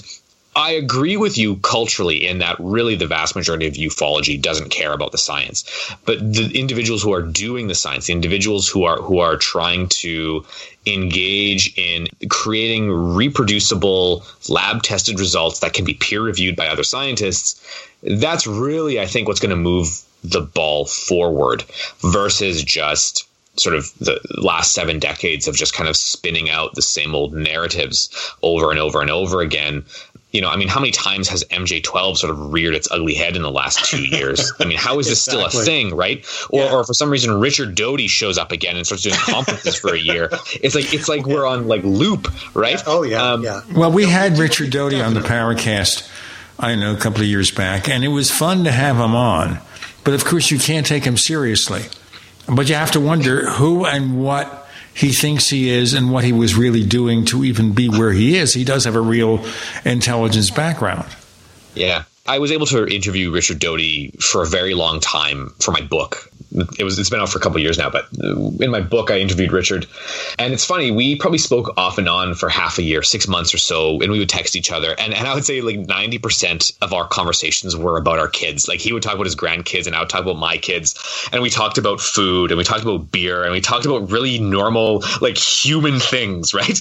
And he wasn't sort of this monster that the UFO community painted him to be, the sort of disinformation agent who ruined Paul Benowitz's life. That wasn't an aspect of it, right? We were just literally having family conversations, and he was talking about what he was having for dinner, and I was like, and I was sending him photos of my food, and he'd be like, and we send pictures of our kids, and then you'd get to the interview bit, and I'd be like, well, listen, I have to ask you about this for my book, and suddenly like the tone would change, right? Like it would be like, okay, well now we're talking business, so family stuff is put aside. We're going to leave the kids and the wives out of it. We're now going to have a conversation about UFOs. All right, let's do this. And then suddenly, just like Gene mentions, right, you don't really know where you stand anymore, right? The guy's the most honest when he talks about his grandkids and how he loves them with all of his heart, and how like he worships the ground his grandkids walk on. But then when you start talking about UFOs, it's like a switch flips, and now he's a different human being. He's an actor playing a role when he becomes the UFO disinformation agent. Otherwise, he's a normal guy. As you said, you can have a beer with him or have a steak dinner or something and never, ever get to that subject. But as soon as you do, then you have this other guy. And that's why I said like an actor. The thing is, though, when we had him on the show, Gene, I've experienced that same feeling. He was very disarming. And then when we did start talking about UFOs, he just carried on, and he sounded just as sincere as he was before. I mean, he said, when I was first introduced to UFOs, he was taken into a briefing room, speaking of debriefing, where there were a number of other officers who were on stations at various places around the world, and they were all shown films about UFOs that were very clear, that they made it clear to them that these are real objects that exist, and so on. And it was very matter of fact, like, hey, look, this is just the way it is. Take it or leave it. Right. Yeah. I mean, that's the impression I got from him. How much of that is true is another story.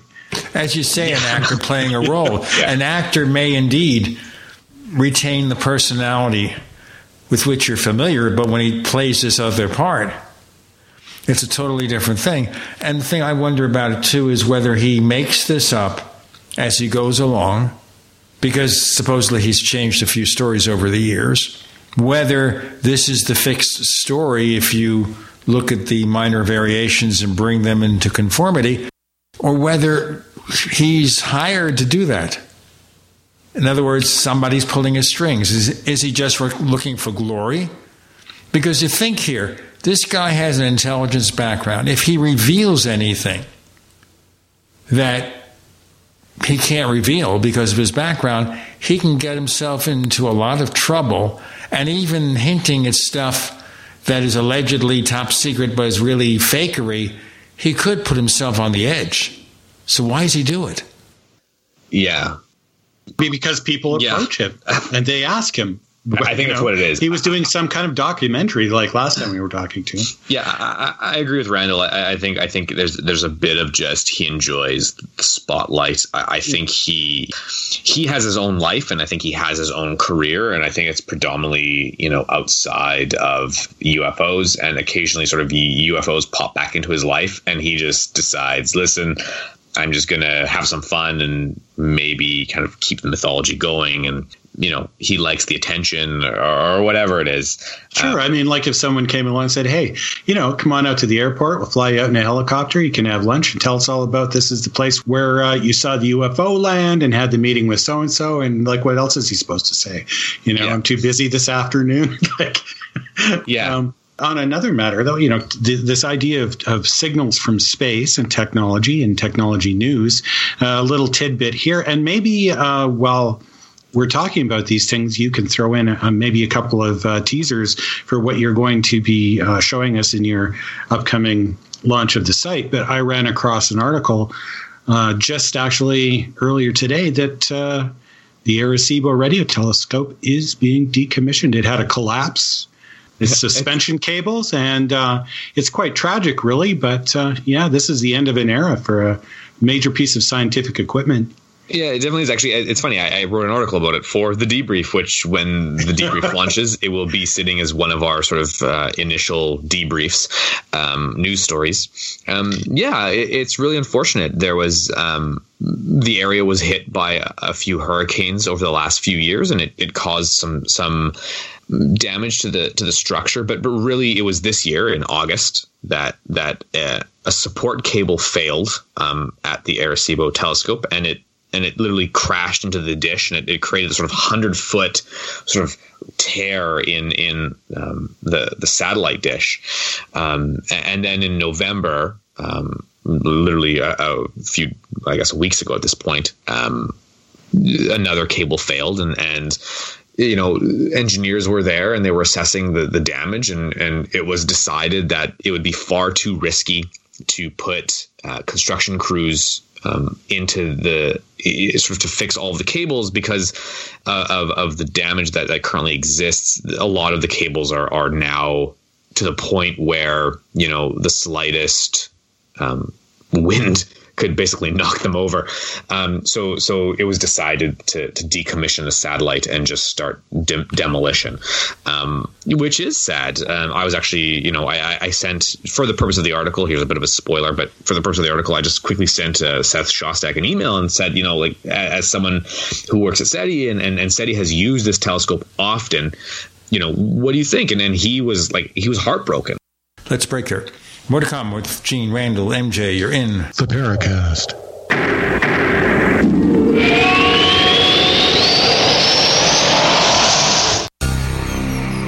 Thank you for listening to GCN. Visit GCNlive.com today. Do you need a website? Well, you can get a great deal on hosting services with Namecheap's legendary coupon code. They're offering substantial hosting discounts on shared hosting, business hosting, VPS hosting, reseller hosting, and even dedicated servers. Namecheap is preferred by millions. It's backed by a money-back guarantee. Use the coupon code LEGENDARY to cash in on the special deal at Namecheap.com, Namecheap.com. First came Attack of the Rockoids, and it was a critically acclaimed success. And now there's The Coming of the Protectors. A former military intelligence man is contacted by a space woman in a dream that turns out to be a nightmare because evil forces on her distant planet are planning to conquer the Earth. This is gripping science fiction of the classic kind. Attack of the Rockoids and The Coming of the Protectors. Find out more at rockoids.com. That's Rockoids, ROCKOIDS.com. Frustrated trying to get business capital? Want to take the slow process and rejection out of the equation? GCNloans.com removes the slow, irritating approval process. Instead, get quick, simple funding. Powered by David Allen Capital, 80% of our pre-qualified clients are approved in days. Pre-qualify at GCNloans.com and get your money this week. It's that easy. GCNloans.com. That's GCNloans.com.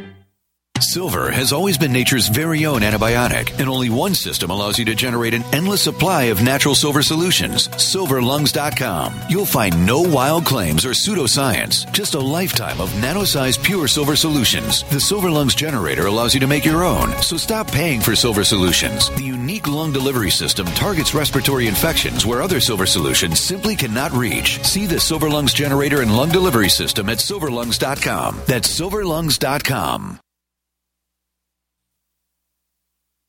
Extend your life with Extendovite. After about a month of Extendovite, I don't know what it is about the circulation factor. I was able to increase the weight, increase the amount of sets I could do. It has to do with the oxygen getting to the blood.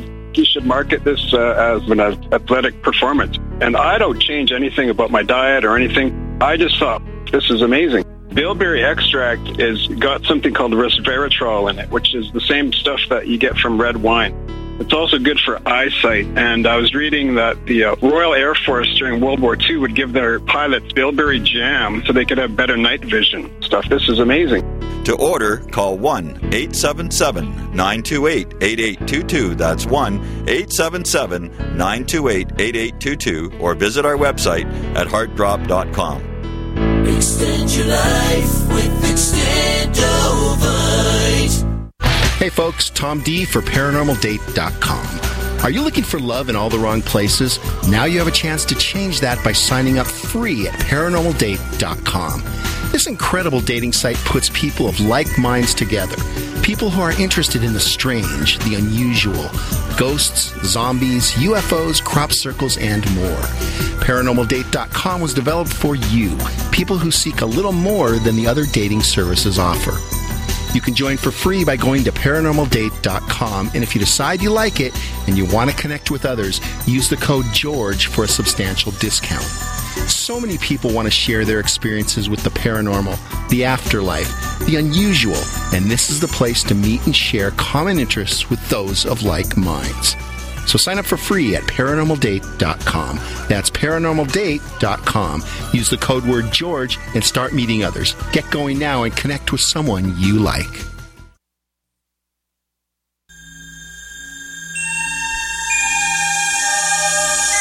This is Jacques Vallée. You're listening to the Paracast, the gold standard of paranormal radio.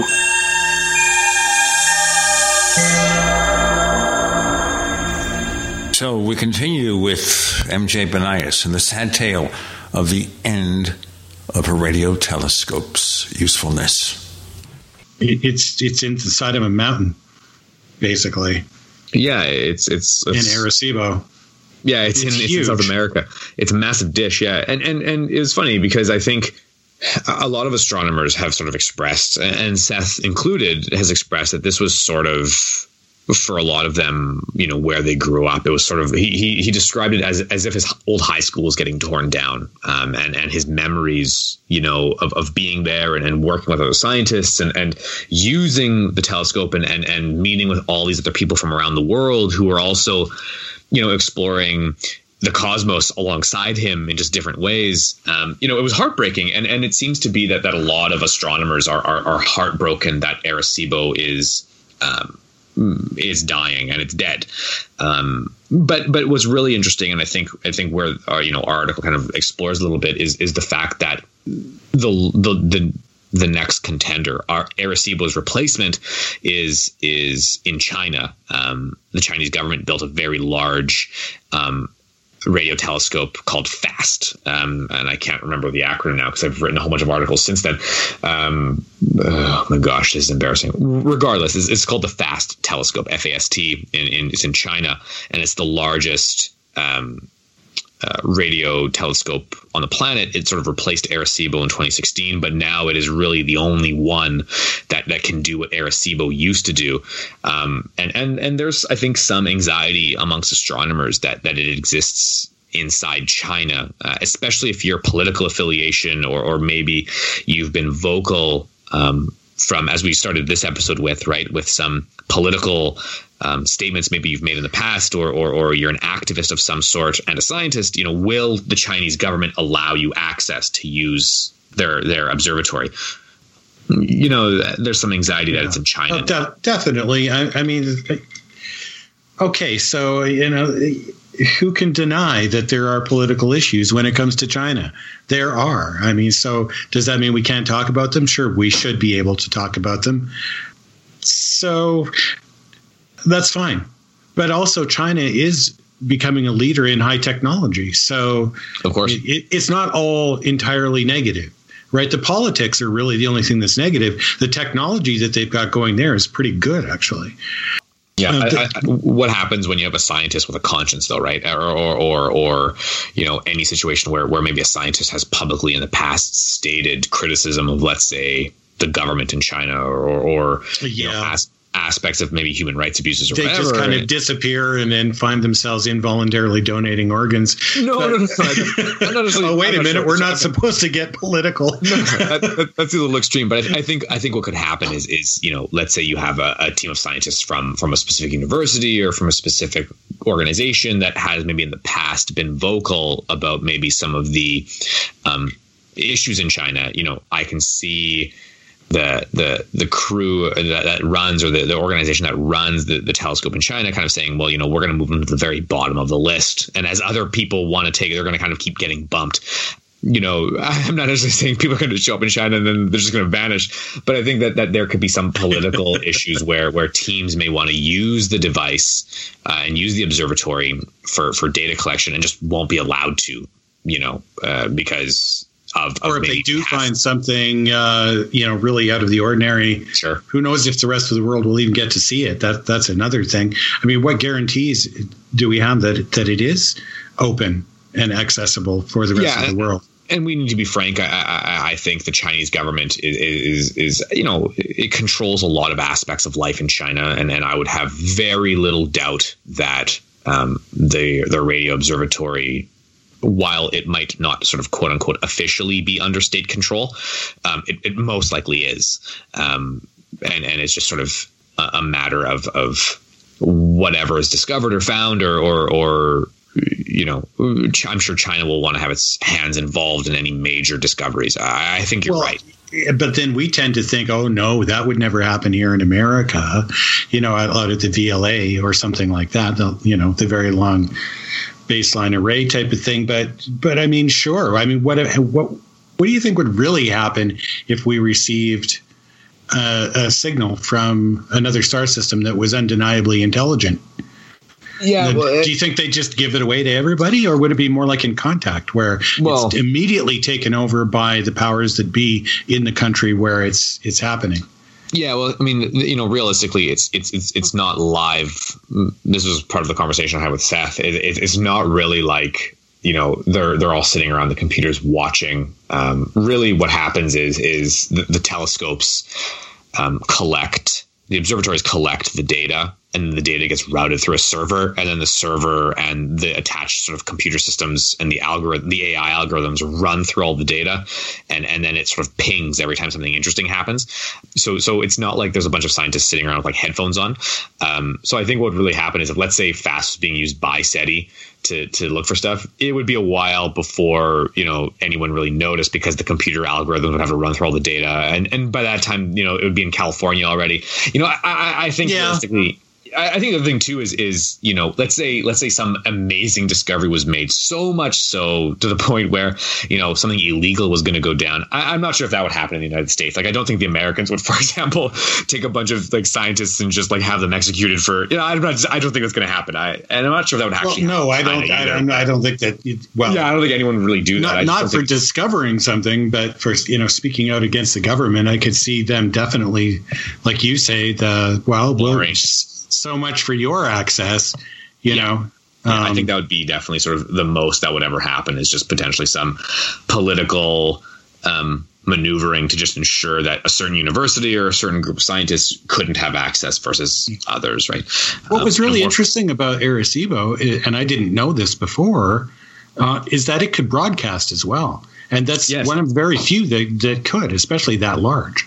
Yeah, it was in 1974 was the famous Arecibo message where the observatory sort of pumped out a large sort of radio signal that was I can't remember, it was 160 bits. This is 1974, remember. It was like 160 bits of data kind of arranged in a way that sort of showed a human figure, and it showed the telescope, and it showed some basic mathematical sort of like equations, as well as some basic chemical equations like carbon and hydrogen. And the idea was any sort of intelligent alien species that receives this signal would very quickly be able to ascertain that this radio signal is not natural. It clearly contains the chemical makeup of carbon and hydrogen. There's some sort of odd stickman image. This is not naturally occurring. It was sort of just this one-time effort to send out a signal into deep space, and it was pointed at a star cluster called, I think it was Messier 13 was the star cluster. And they're just hoping that somebody picks it up, I guess. But I think it's still traveling. I don't think it's made it there yet. One the thing also here, unless they have subspace radio or something, it will take that many years to get back to us. Exactly. So what's the point? That's where the whole thing is so annoying, that you may get the signal, but the signal is going to represent a civilization that no longer exists because the signal was sent 10,000 years ago. We have no idea. How do you have a back and forth conversation? Then again, if we're looking into warp drive, I suppose we're looking into ways that we can send radio signals faster than light. I think to speak to that, Gene, I think it would be game changing or life changing or history altering if even we got a signal that was 10,000 years old. If suddenly we were able to find a signal from an intelligent species that was sort of thrown out into space, and we received it, 10,000 years later, it would be confirmation that intelligent life exists elsewhere in the cosmos, right? Even though they might be long dead. The fact of the matter is we're not alone, or at least we're not the only planet where life happened, intelligent life happened. The other thing to consider about that one, you guys, is that if we receive a signal and we can tell that it was aimed at us and it was 10,000 years ago using basic radio, that means what if they evolved to the point where they could actually get here before the radio signal? Or, see what I'm saying? So it may be the fact on that their way. Right? The radio signal's just ahead of the colony ship. Yeah, or if they've solved the whole FTL problem, they could get here before their own signal. Well, that assumes, of course, that their science would progress in a way ours did when we first discovered radio. You see, that's also has a bunch of assumptions there too. But you wonder, and we got more to come with Gene, Randall, and MJ. You're in the Paracast.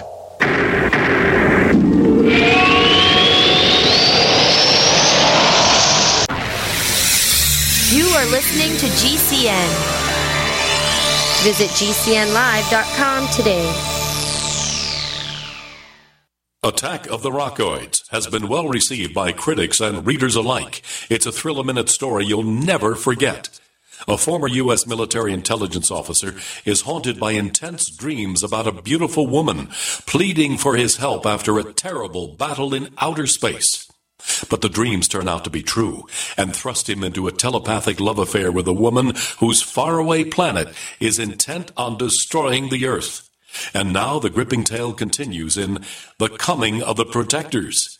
It's the second book of the Rockoids trilogy, a galaxy-spanning adventure that pits our hapless heroes against powerful, fanatical enemies that threaten the lives of freedom-loving beings everywhere. Attack of the Rockoids and The Coming of the Protectors, classic science fiction at its best, available now. For more details, visit rockoids.com. That's ROCKOIDS.com.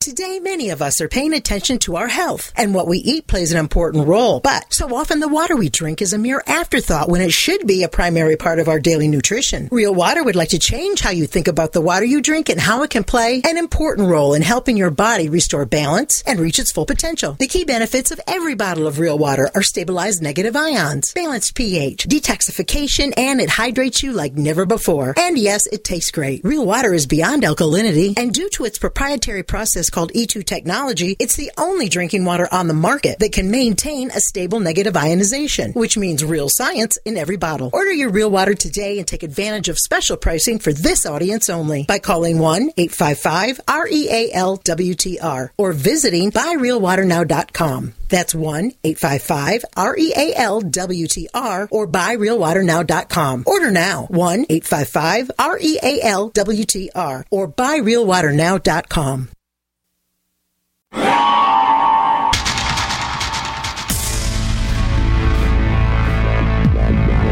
Welcome back to the Paracast, the gold standard of paranormal radio. And now, here's Gene Steinberg.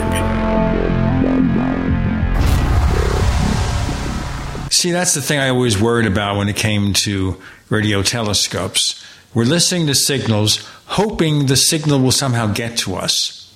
Number one. Two, understanding that if it's a signal that we can pick up, it was sent so long ago that two-way communication is impossible. And so many assumptions. Again, when we send out signals, because we have all of these radio waves going out, how far can they go and how far away can they be detected from? Yeah, and I think it's just a matter of it would be confirmation that humans were not, or at least, are not or were not the only intelligent species out there. Someone else is sort of yelling into the void like we are. And like I said, even though their message is 10,000 years late, at least it shows us that intelligent life can exist elsewhere. And I think this would be game changing. And I think that we would really sort of question maybe our place in the universe, or maybe not. We would just kind of keep going about our lives and, keep buying Starbucks. How far do our signals travel as they are? Sure. I mean, if we're sending out, I mentioned recreating with AI the Superman TV series from the 1950s. Okay, how far does that TV signal, or the stations that received it in the 1950s, how far can that signal be detected from? Right. How can it be separated from all the schmutz in outer space? Hypothetically, there is really no distance, but the amplitude is inversely proportional to the square of the distance. So it gets weaker and weaker and weaker the farther out that it goes.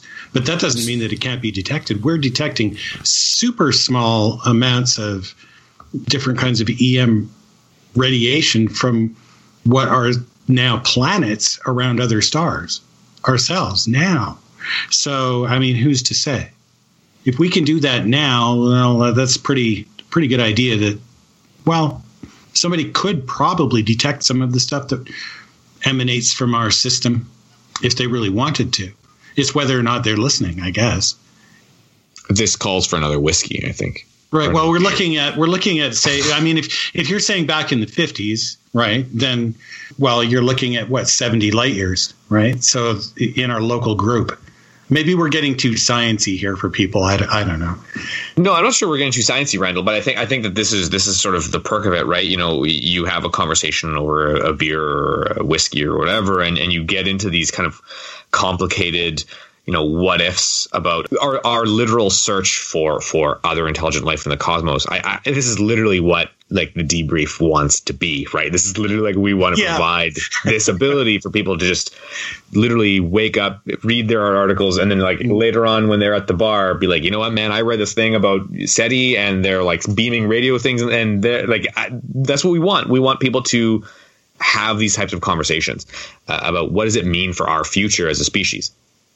Absolutely awesome. I just love the idea. And that's exactly what I was, trying to get going here is that kind of a conversation based on the sort of content that you'll be bringing with the Debrief project. I wrote I wrote a short article on Seth Shostak, and then he said he predicts by 2036 we will have confirmation that another intelligent species has evolved. Yeah, he was saying even within the next 20 years. I think I read someplace that's big for him. Yeah, and it was really interesting, and I sort of asked him why. It's all in the article, so I'm giving you spoilers now, inside information to the articles that we have written so far. Awesome. But he sort of expressed, he said, if we just sort of follow the speed at which computers evolve. Right. Every year, computers double in speed. Every 2 years, computers double in speed.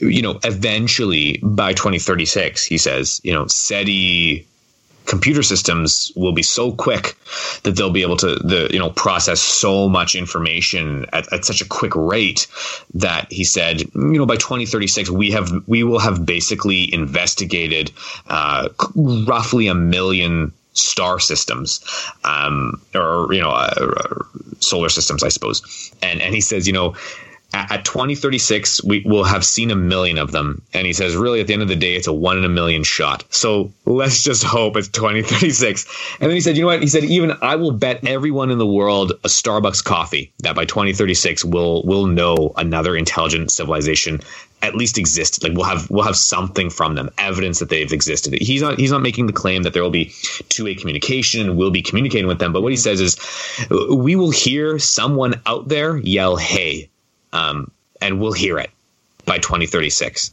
So at least we know someone out there, long gone maybe, or still kicking around, yelled "hey" at one point. And he bet everyone a Starbucks. So we had a great conversation about this, and I wrote an article about it. But it's an interesting idea, and I think you get into some computer technology, some computer science, the evolution of how computers have changed over the last few decades, and also where they're going to go, and where SETI's going to go, and what SETI wants to accomplish. The thing that bothers me about all this with the space program, in the 2030s, we will be going to Mars. and I think, okay, we landed on the moon in 1969, had a few more trips, and the space program sort of went kaput for so many years. And so therefore, by 2001, there was no Space Odyssey because we kind of gave up on everything. Well, I mean, there's a lot of political reasons, economic reasons. Sure. I mean, you had the 1980s, which was like the most financially conservative era. You know, all the programs were abandoned in the mid 80s, I believe, right? I think, you know, after Challenger, right, everything sort of stopped. It was 86. So, yeah, I mean, I think you had a lot of other reasons to sort of slow the space program down. But I think now, you know, we're changing, right? We're kind of coming back to it. I think we have been coming back to it. I mean, I think that there's a renewed interest and a renewed desire to understand the unknown again. And these could be political, this could be cultural, there's a whole smattering of reasons. But I think people are compelled to always explore. And I think that maybe we had a setback, you know, for a few decades where no one wanted to do anything related. But I think that's changing. I think we have this new push to go to the fringes of human understanding and explore them as much as we can. So you know, at the Debrief and other magazines like us, you know, I think we're sort of riding that wave. I think we're going to see a fundamental shift into a more space age and new science and new technology that you know 10 years ago was unimaginable, but today is becoming reality. Okay, when we think though about getting signals from someone out there who says, "Hi, it's us." Okay, where does that leave UFOs? Because if UFOs are spaceships, as a lot of people believe, why aren't we getting signals now? Well, yeah, and that's the big sort of question. I think, and like I said, I had a very long conversation with Seth Shostak, not to keep dropping his name all the time, but he sort of said, you know, that's my question, right? Like, if UFOs and aliens are coming here and they're visiting from another planet, like, why aren't they doing anything? Like, why aren't they like just like showing up and saying, hey, right? You know, I mean, ultimately, if humans went out into deep space and were, you know, trying to find other intelligent life, we would most likely announce ourselves quite loudly and just like start screaming and yelling at the top of our lungs and saying, hey, we're here. And he says, you know, how come the aliens aren't doing that? Like, what is it about them that don't just simply announce their presence? And that was sort of his big criticism. Whether he's wrong or right, you know, I don't want to comment. I'm not sure if it really matters. It's just his opinion. But well, it is an issue that should be discussed. The question here is the origin of UFOs. If they are what they might be to most people, okay, we have these unanswered questions, and Seth is asking a very logical, sensible question. Can it be answered? More to come with MJ, Gene, and Randall. You're in the Paracast.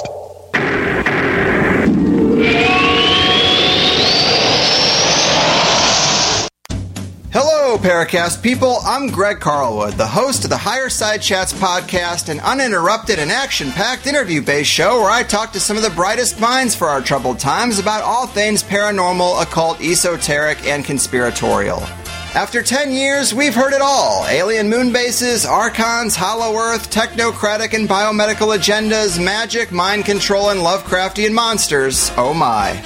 Usually, the first hour of the show is free, and the second hour is for members who sign up for the Higher Side Chats Plus at $8 a month. But praise be, we're giving Paracast listeners 2 free weeks of Plus when you use the all-caps coupon code Paracast. Go to thehighersidechats.com, sign up with the code Paracast, and dive into the nearly never-ending archive of great interviews I've been lucky enough to get over the years, from David Paulides to David Icke, and many, many guests not named David. Check it out. You're going to love it. All right, Gene, was that good? Can we use that one? When you have a pain in the neck, a real pain in the neck, back, shoulder, or legs, you now have 2 convenient choices to get fast relief without taking another pill. Because now, Sunny Bay heating wraps and pillows are available at both Amazon and Walmart. Yes, see Sunny Bay's 4.5 to 5-star customer reviews on Amazon.com or Walmart.com. Our made in the USA microwavable heat wraps, heatable neck pillows, and extra large body wraps are designed better for perfect support where and when you need it. Even while driving, Sunny Bay wraps will not burn and stay balanced to provide soothing hot or cold therapy to help treat temporary or chronic pain. And the best part? Sunny Bay quality products start at under $20. Join thousands of happy customers and see why Sunny Bay products have a lifetime 100% positive rating on both Amazon and Etsy. It's easy. Click Amazon or Walmart and search today for Sunny Bay. Would you like to get back that full head of hair from years past? Now, there is Reveal. Beverly Hills celebrity dermatologist Dr. Nathan Newman took nearly a decade to develop Reveal from natural botanicals to return to a full-body head of hair. Reveal for men and women with a 30-day money-back guarantee at gcnlife.com or toll-free 844-443-6637. 844-443-6637. Reveal at gcnlife.com. The old way of living with diabetes is a pain. You've got to remember to do your testing, and you always need to be sticking your fingers. The new way to live your life with diabetes is with a continuous glucose monitor. You simply apply a discreet, easy-to-use sensor on your body, and it continuously monitors your glucose levels, helping you spend more time in range and freeing you from painful finger pricks. If you test your blood sugar at least 4 times per day and inject insulin at least 3 times per day, or use an insulin pump and have private insurance or Medicare, you might be eligible for a CGM with little or no cost to you. Call U.S. Medical Supply today for a free benefits check. We offer free shipping, 90-day supplies, and we bill Medicare or your insurance directly. Call now and say goodbye to finger pricks. 800-880-1896. 800-880-1896. 800-880-1896. That's 800-880-1896. Are you afraid to go to the mailbox because of letter after letter from the IRS? Are they stacking on more and more penalties and interest? By now, you know the problem won't go away on its own. Don't let the IRS chase you to your grave with penalties and interest and liens and levies. You need real help now. I'm Dan Pilla. I wrote the book on tax debt settlement, and I help thousands of people solve tax problems they thought couldn't be solved. I can help you too. Call 800-34-NO-TAX or go to my website, danpilla.com. That's danpilla.com. danpilla.com. We'd like to hear from you. If you have a comment or question about the Paracast, send it to news@theparacast.com. That's news@theparacast.com. And don't forget to visit our famous Paracast community forums at forum.theparacast.com. So what does MJ Banias think UFOs are? Oh, man. That's a Gene. Come on, man. You don't buy me flowers first. Now you're on the hot seat. Now I'm on the hot seat. Yeah. You know, I'm lighting the fire. I can see that. What are UFOs? I think UFOs are a lot of things. I think UFOs obviously are misidentified, prosaic objects, aircraft, the moon. I think, Venus often plays a role in all this. I think, you have obviously, some drones and test craft and all that. So you have the typical kind of stuff. But I kind of fall into the similar sort of claim that I think Hynek made in the past and maybe Valley made in the past and others, that, there's going to be that percentage that we don't really know what they are. I've also spoken to a lot of people and interviewed a lot of people who have, claimed to have seen anomalous objects. They would have no reason to lie. They would have no reason to make it up. Clearly, they saw something that they didn't understand. They had an experience that they didn't understand, and that was sort of anomalous. So I'm not prepared to sort of throw the baby out with the bathwater here. I'm not prepared to say that, for sure it's not aliens or for sure it's not, interdimensional beings or time-traveling humans. It could be. It could very well be those things. The problem is what I don't have is I don't really have the evidence to pick what it is, right? I don't want to fall into the realm of like, I believe it's X or I believe it's Y, because like just like John Keel famously said, right, belief is the enemy. What do I know, right? All I really know sort of truthfully, or what I know for a fact, is that people encounter and experience really strange things that don't make sense. People encounter these bizarre moments, these anomalies that sort of pop into their lives. I know that. Right? Like if you know that, then you must believe that. I mean, this is another thing that sort of gets to me, because the idea that belief is our enemy, I don't think is fair.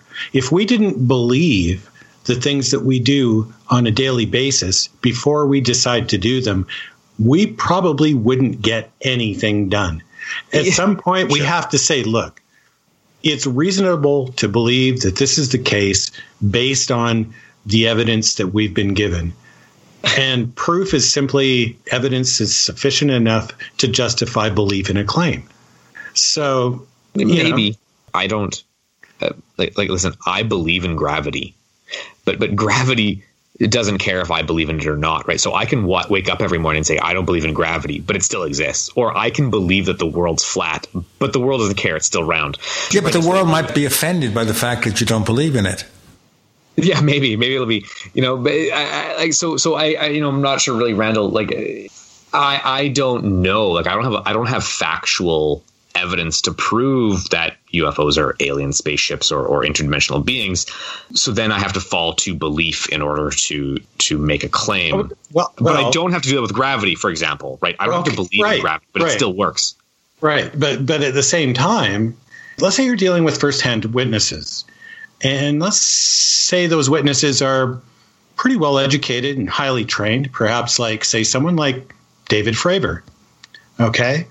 Now, when he says that what he saw with his own eyes wasn't anything like he's experienced in his entire life, and he believes doesn't even exist now within our own technology, then that's a significant statement. For him to say he believes that is a conviction by someone with impeccable credentials that should carry some weight with respect to the phenomena, whatever it is.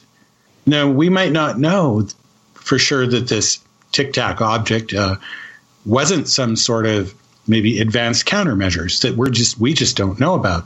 And it wasn't actually a craft at all. It's just something that was seen. It may not be even a craft. But whatever it is, it was truly extraordinary to someone who is experienced enough to know what it would have been or should have been or could have been within an array that exceeds just about, I don't know. I suppose it wouldn't be fair to put out a number, because then you can say, well, how do you know that? But I would say it's fair to say that his experience exceeds most people on the planet when it comes to actually what it is he's doing and knows about when it comes to the capability of things flying in the sky, because that's what he does. He's a flight commander on an aircraft carrier, And I don't necessarily disagree with you. I think David Fravor bumped into something that he did not know what it was. And it was sort of anomalous, right? And I think we can use that term sort of fairly here. Like, for the sake of argument, we can say it was anomalous. But he's never made the claim that he says, well, but I know it's aliens, or I know it's otherworldly, or I know it's interdimensional. He's never said that, right? He said, I encountered something that I cannot explain. It doesn't make sense. But he's never gone down that road of saying, well, but I do know it's aliens from, whatever. And I think that's the problem, right? I think when we say, what are UFOs, we can take the step. And I think it's fair to take the step. UFOs exist in the sense that people have experiences with these anomalous vehicles, craft, whatever you want to call them. But then taking the jump next, the next leap is really a leap of faith, because what happens after that is, I don't know what I saw, or I bumped into something weird. I had an anomalous experience, but it's aliens, right? And then we're like, well, hold on a second here. We don't really know that bit. Okay, well, then again, it depends on how we define alien. I mean, this thing that Fravor saw was alien to his experience. It's alien to everything we know about the boundaries and constructs of our known civilization. Nothing we know can make something like that if we presume it was some kind of a craft. Using the term alien for that is perfectly reasonable. That doesn't necessarily mean it was ET from Zeta Reticuli. We don't know that. We just know we didn't make it. We don't know where it comes from. It's beyond our experience. And if it's beyond our experience, I think we can go that far. And we can say, I believe that it is beyond our experience, and that's okay. But I also completely agree with you when you take that extra step and go, well, now I believe that it came from the same planet that Rael visited, where he saw Jesus and Muhammad and so on. Well, that's another kind of belief that, and you used the word perfectly, faith in something that doesn't have sufficient evidence to justify belief in a claim. It's just a claim that's made that you have to take for granted or at the person's word is true. And that's where the problems are. Right. And I think a skeptic would also sort of say, and I'm going to go down the skeptical road here. I'm going to play devil's advocate. Do that. I mean, I'm not necessarily, this is not necessarily my opinion here, but I'm just going to play devil's advocate.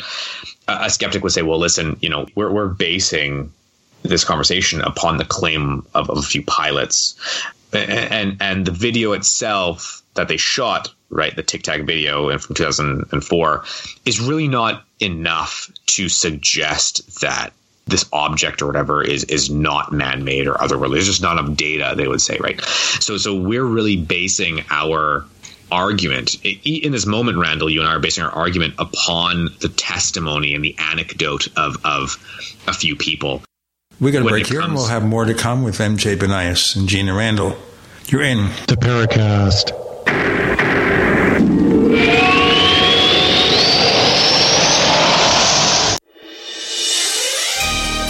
Thank you for listening to GCN.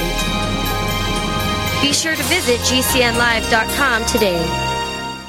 Silver has always been nature's very own antibiotic, and only one system allows you to generate an endless supply of natural silver solutions. SilverLungs.com. You'll find no wild claims or pseudoscience, just a lifetime of nano-sized pure silver solutions. The Silver Lungs generator allows you to make your own, so stop paying for silver solutions. The unique lung delivery system targets respiratory infections where other silver solutions simply cannot reach. See the Silver Lungs generator and lung delivery system at SilverLungs.com. That's SilverLungs.com. What if you could cut your heating bills this winter with your existing wood-burning fireplace and not spend thousands doing it? You can with Great Wall of Fire fireplace grates. Our U.S. patented made-in-America Wall of Fire grates increase fireplace efficiency, eliminate fireplace smoke problems, and come with a 30-day money-back guarantee. See our grates in action and get free shipping from walloffire.com or call 800-274-7364. Fireplace heat without fireplace smoke. walloffire.com.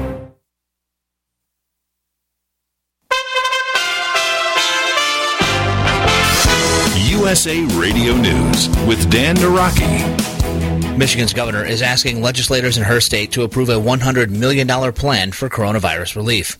Governor Gretchen Whitmer sent a letter to Michigan legislators asking for their support for her plan to provide direct financial support for Michigan families.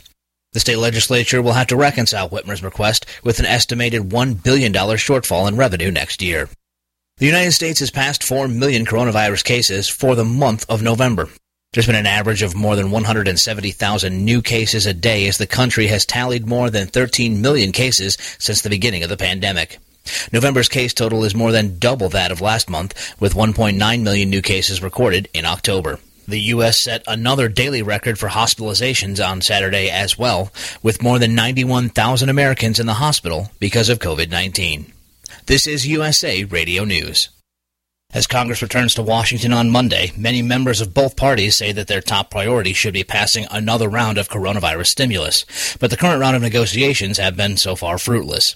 Congressman James Comer says this bill should be targeted where it will do the most good. The Kentucky Republican told Fox News that he would like to see specific help for the restaurant industry in the next relief package. We passed that CARES Act, and it made a difference. And the PPP loan program was probably one of the most successful emergency loan programs in the history of America. Moving forward to the second stimulus bill, we need to have targeted stimulus. The restaurant industry, I think that's the one industry that there's bipartisan agreement that there is a desperate need for assistance. House Speaker Nancy Pelosi has proposed a broad $2 trillion package, while Senate Majority Leader Mitch McConnell has brought a targeted $500 billion bill to the Senate floor. Lawmakers will also have to pass some form of spending bill by December 11th to fund the government in order to avert another shutdown. This is USA Radio News. Have you heard the warning from the dead doctors don't lie guy? I'm talking about Dr. Joel Wallach. He says if you have a 4-inch medical chart, if you take prescription drugs for high cholesterol or high blood pressure, arthritis, joint pains, or other health issues, the medical profession is failing you. They're using you for an ATM machine. That's what he says. He has a free lecture revealing what pharmaceutical companies don't want you to know. There's been groundbreaking research and discoveries on how to effectively treat or eliminate over 900 different diseases naturally. And it's all in this free lecture called Deadly Recipe. You want it free? Call them toll free at 855-79-YOUNG. You ready? 855-79-YOUNG. Dr. Joel Wallach, the dead doctors don't lie guy, says there's no reason why we shouldn't live to be at least 100 and have a great time getting there.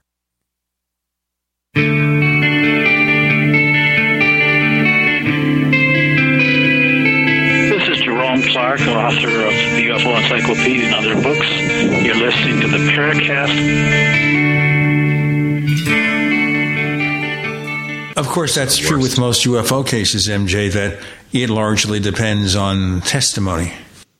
Right. And a skeptic would sort of point out, unfortunately, we don't have really any evidence to back up Fravor's claim apart from his, as well as the other pilots who were there, their story as to what they saw.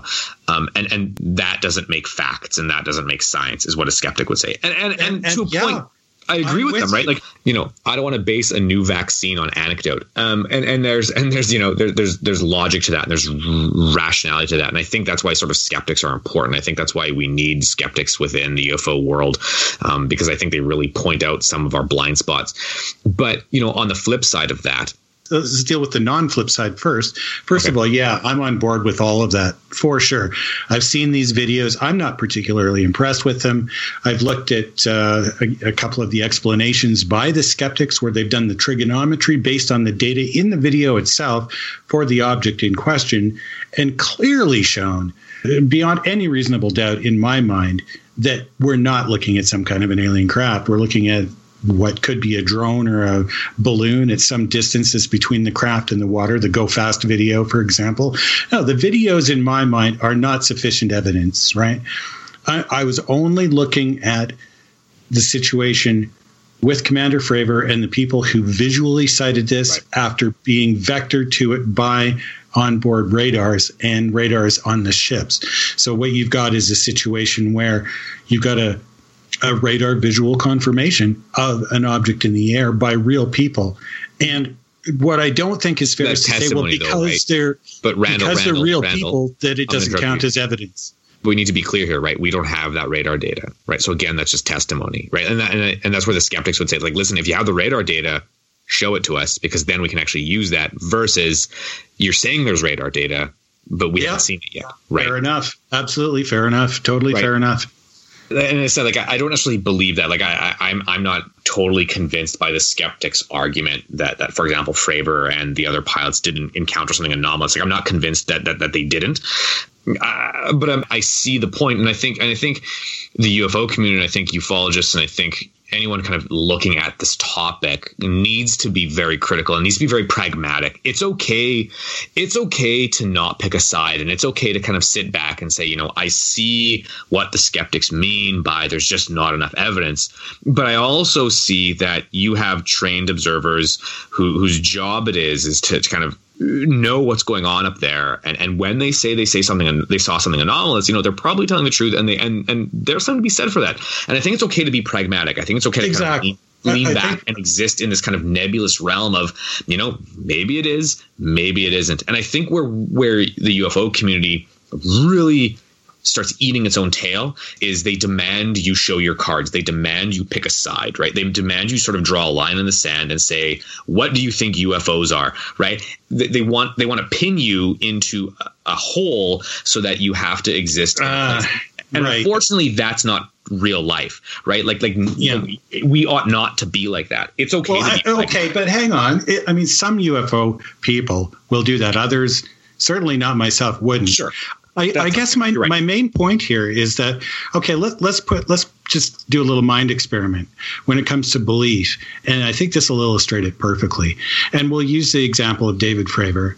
Let's say in one instance, he does an interview and he says, I don't believe that what I saw was anything that was extraordinary. This can be explained by our own technology. It was most likely just part of the training exercise that we don't know anything about. Okay? Then you have another scenario where he says all this other stuff he says where, no, I believe that this was something truly extraordinary. I've never seen anything like it in my entire life, in my experience as an Air Force pilot. Now, those are two entirely different positions. If belief didn't matter and didn't play any important part in that testimony, then you could look at both of those and say neither one of them carries any weight. Right. But I think if Commander Fravor said it wasn't really that impressive, we shouldn't really be thinking about this or talking about it, we would never be talking, we would never really be having the conversation. Exactly. So belief is important because he believes as sincerely in this experience, right? If he didn't, like you say, it wouldn't matter. So belief makes things matter. Oh, right. I don't disagree with you. Belief does make things matter. What it doesn't make is facts, though, right? You know what I mean? It does add weight to a case, though. Right? Sure, because you don't have to believe in gravity for it to work, right? In order for me to be compelled by David Fravor's case, I have to believe in him. If David Fravor didn't sort of believe in what he was saying, we wouldn't really care. No one would really care about this. It's the fact that he does believe that sort of compels suddenly us to look at the evidence that's been presented so far, as well as the other testimony. But unfortunately, it doesn't really make it a factual event. We just don't have enough data to analyze to say it's 100% factual or 0% factual. You know what I mean? We can't make a decision. We can't make a truth claim. Yeah, I can hear what you're saying there. But what I do say is that it does add weight. So when you have people who are reputable and have the kind of experience as someone like him does, then the reason we take it seriously is because their experience gives weight to the idea that this actually occurred. Yeah, but that literally every religion is based upon that notion, right? Someone has a belief and you just simply believe in the prophet and their prophecy is quote unquote real. A whole bunch of people believed that some guy found gold tablets in Utah and Christ came to North America in the 1800s, and people believe in it and follow it and it became real to them, right? Doesn't necessarily mean it happened objectively. Doesn't mean it's actually factual, but you have a whole religion called Mormonism that's literally based upon this principle.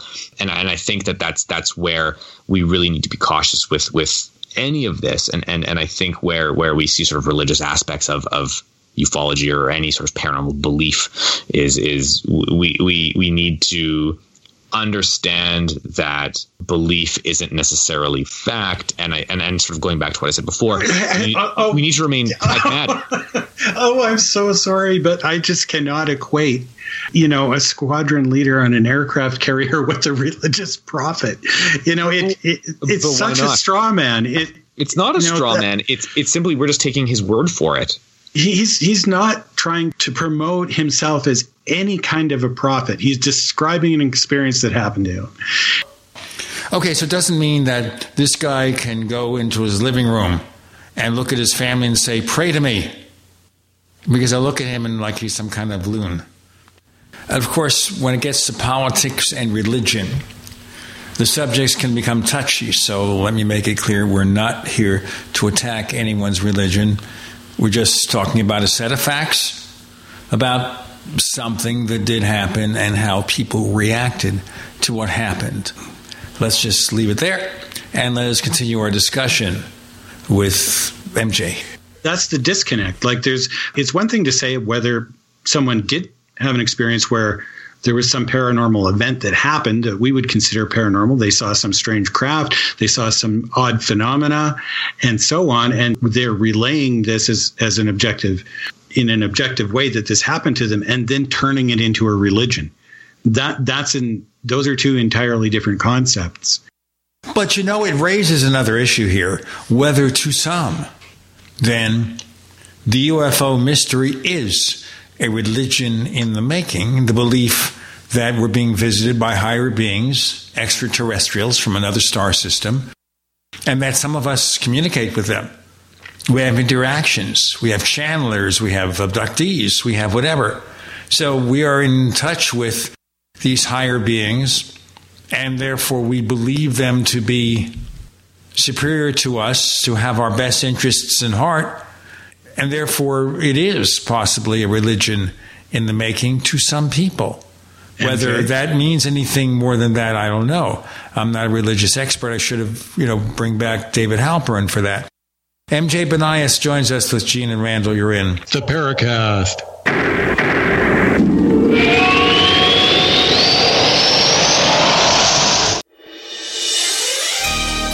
Thank you for listening to GCN. Be sure to visit GCNlive.com today. Hey, listeners. I want you to have the entire Paracast experience. So I'd like to tell you about After the Paracast. After the Paracast is an exclusive feature for subscribers to the Paracast Plus. With After the Paracast, you never know what's going to happen next. After the Paracast features color commentary, special interviews, and further conversations with Paracast guests. With Paracast Plus, you can download a very special enhanced version of the Paracast also. We do offer exclusive music, videos, and more features are coming. To get more info about subscribing, please visit theparacast.plus. Once again, theparacast.plus. Prices are just $1.50 a week, less than a cup of coffee at your local convenience store. Check out theparacast.plus to learn more about Paracast Plus. We've all seen and perhaps use the alcohol-based hand sanitizers. Have you noticed how it dries your skin, and as soon as the alcohol evaporates, it's no longer effective? GCNteam.com has alcohol-free antibacterial soap and foam meeting or exceeding all requirements set forth by the United States Food and Drug Administration. Come to GCNteam.com. Keyword antibacterial, or call 877-878-4203. Complement your health with hemp-derived cannabinoid oil. We've always believed that the closer to Earth, the better it is for our bodies. Our hemp-derived cannabinoid oil is phytocannabinoid-rich, full-spectrum, and organically grown. Finally, hemp made easy, clean, and effective. GCNhemp.com or call 877-878-4203. That's right, we cut through the red tape. It's now available at GCNhemp.com or call 877-878-4203. Would you like to get back that full head of hair from years past? Introducing Reveal from GCNlife.com. Beverly Hills dermatologist Dr. Nathan Newman invented Reveal, which contains polypeptides with natural botanicals and no parabens, sulfates, silicones, or dyes for a salon-quality hair growth product. Reveal. Here's Dr. Newman. I've treated a lot of patients who lose their hair and they lose their confidence. We've created a unique set of polypeptides, which we call HPT6. The HPT6 contains the polypeptides from 6 different plants. The scalp infusion treatment should be used on wet or dry scalp. The Reveal hair care system is designed to be used for men and women alike. Get Reveal at GCNlife.com with a 30-day money-back guarantee. So try Reveal today at GCNlife.com or 844-443-6637. Plus a discount up to 25% off for Reveal at GCNlife.com or 844-443-6637. Stop aging now. Restore those joints. Boost your strength. Because it's official. NutriMedical has released the most exciting, powerful anti-aging supplement on the market. Dr. Bill Deagle's Red Deer Velvet DR has been approved by the U.S. Patent Office. Imagine stem cell rejuvenation all in one capsule without huge expense. Dr. Bill MD discovered that as an unborn baby grows in the mother's womb, he or she does not deteriorate or physically age. Red Deer Velvet DR, like the uterus, provides 300 biomolecules and 6 hormones protected in one special DR capsule that delivers lipid packages directly into your circulation. This patented technology bypasses the stomach and is released into the small bowel unaltered by digestive enzymes and stomach acid. Remember, Red Deer Velvet DR. Improve endurance, stimulate your immune system, increase learning ability, and even improve sexual libido with Red Deer Velvet DR. Click NutriMedical.com, that's NUTRI medical.com, or call toll-free 888-212-8871 and get on the road to a newer, rejuvenated, happier you.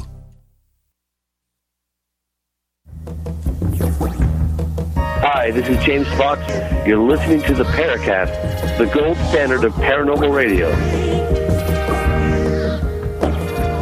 By the way, MJ is going to join us on After the Paracast, available to subscribers of the Paracast Plus, and I have some cultural questions to ask him. But I'll just bring this in since I dropped it in and we're in the final segment of our regular show, MJ. Do you think there are things about the UFO mystery that may relate to a religion in the making? Of course there are. I think you have a lot of individuals within the UFO community who have sort of clearly turned the UFO discourse or the UFO sort of narrative into their own personal little faith / cult, whatever you want to refer to it as. And I think ufology does have, and I think sort of UFO discourse does have a religious component in that, like, in literally the conversation Randall and I have been having, where does belief stand and does belief make fact? Dabbling in this idea of sort of where the real exists and where maybe the mythological exists. So I think that there's definitely faith-based components to the UFO community, to the UFO subculture.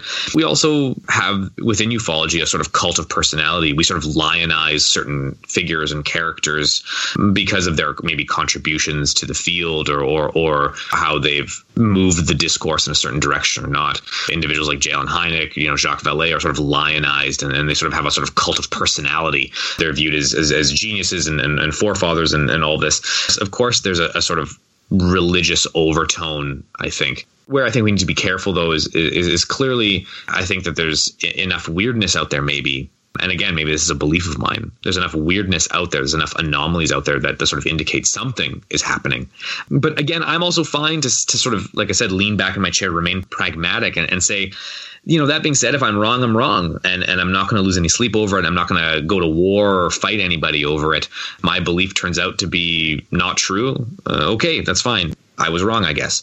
Where I'm not sure if some people are willing to remain sort of that pragmatic. That is so important, isn't it? In their faith. Yeah. For people to be able to have a conversation, and it's fine where, when it comes to belief, it's not so much whether belief represents fact, but whether or not belief has value and what value it has in the proper context. So if we believe, like you say, if you believe something, and then, I might believe something too. Right now, I believe the best explanation for UFOs in terms of how they're defined within a certain parameter as alien craft would be an extraterrestrial interstellar explanation. Now, maybe some evidence will come along to change that belief. And if we're not ready to change our beliefs based on the better evidence, then that's where the real problem is. I think it's okay to believe something to the extent that it fits the available evidence as best as possible. And if something better comes along, then change your beliefs. Beliefs don't have to be fixed in stone. I guess it depends who you talk to. There'd be a lot of religions who would disagree with you. Yeah, well, yeah. I mean, let's just say it ought not have to be. Ought not to be. Yeah, I think that's then that's me just representing an opinion, of course, and I'm trying to persuade people to be more open-minded and to look.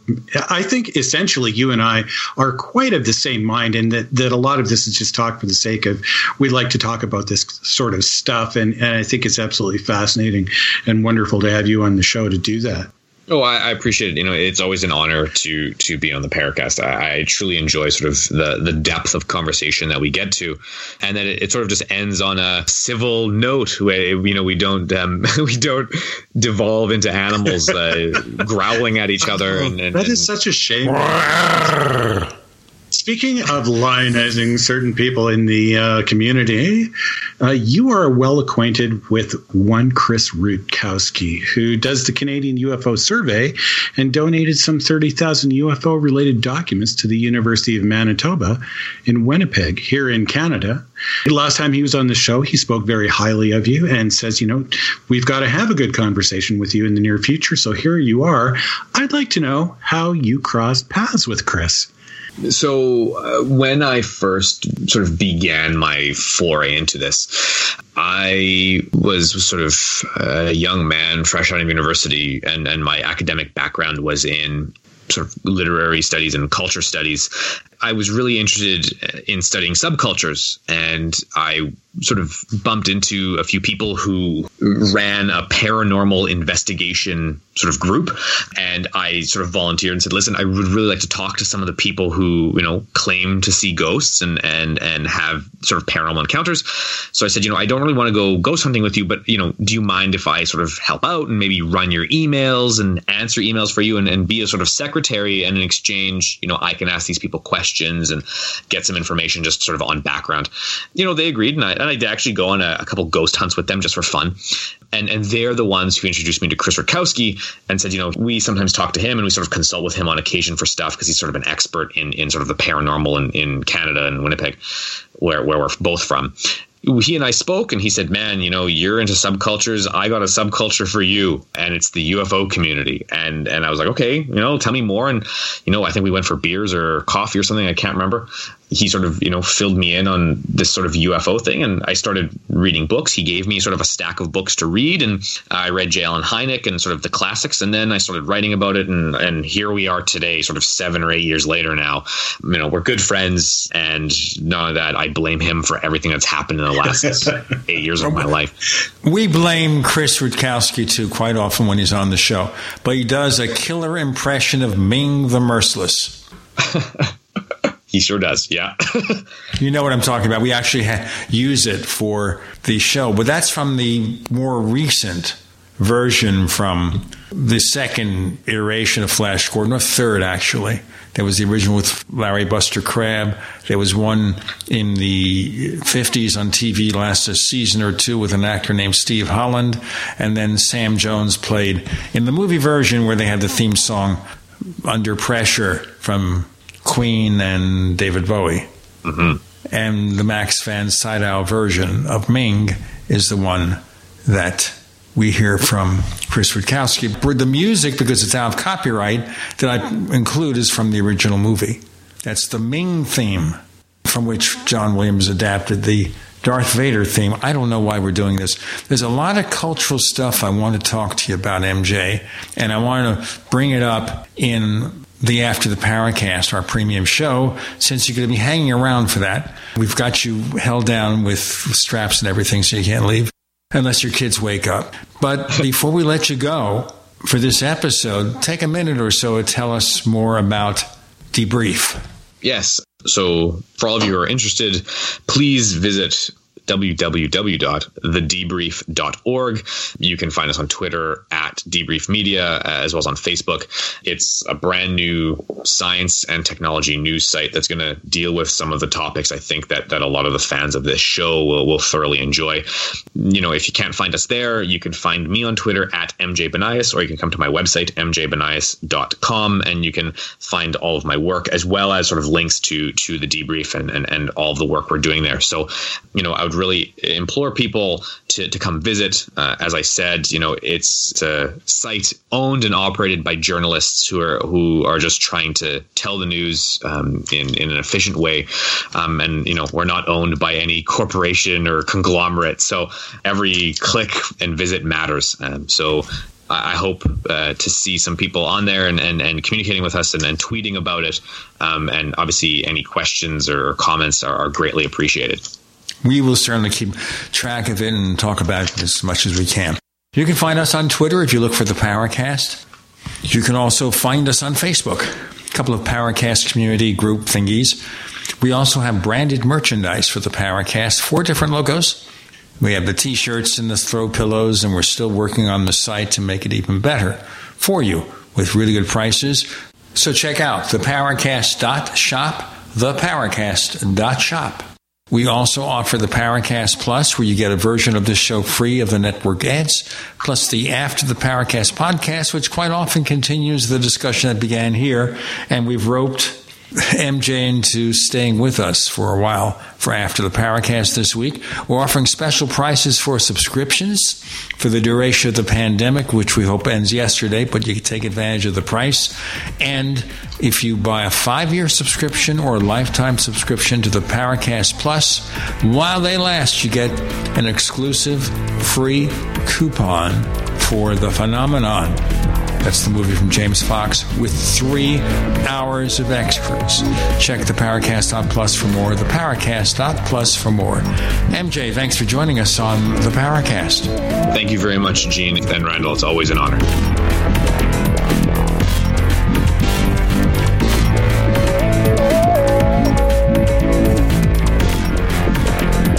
The Paracast, featuring Gene Steinberg, is a copyrighted presentation of Making the Impossible, Incorporated. Tune in next week for a new adventure in The Paracast.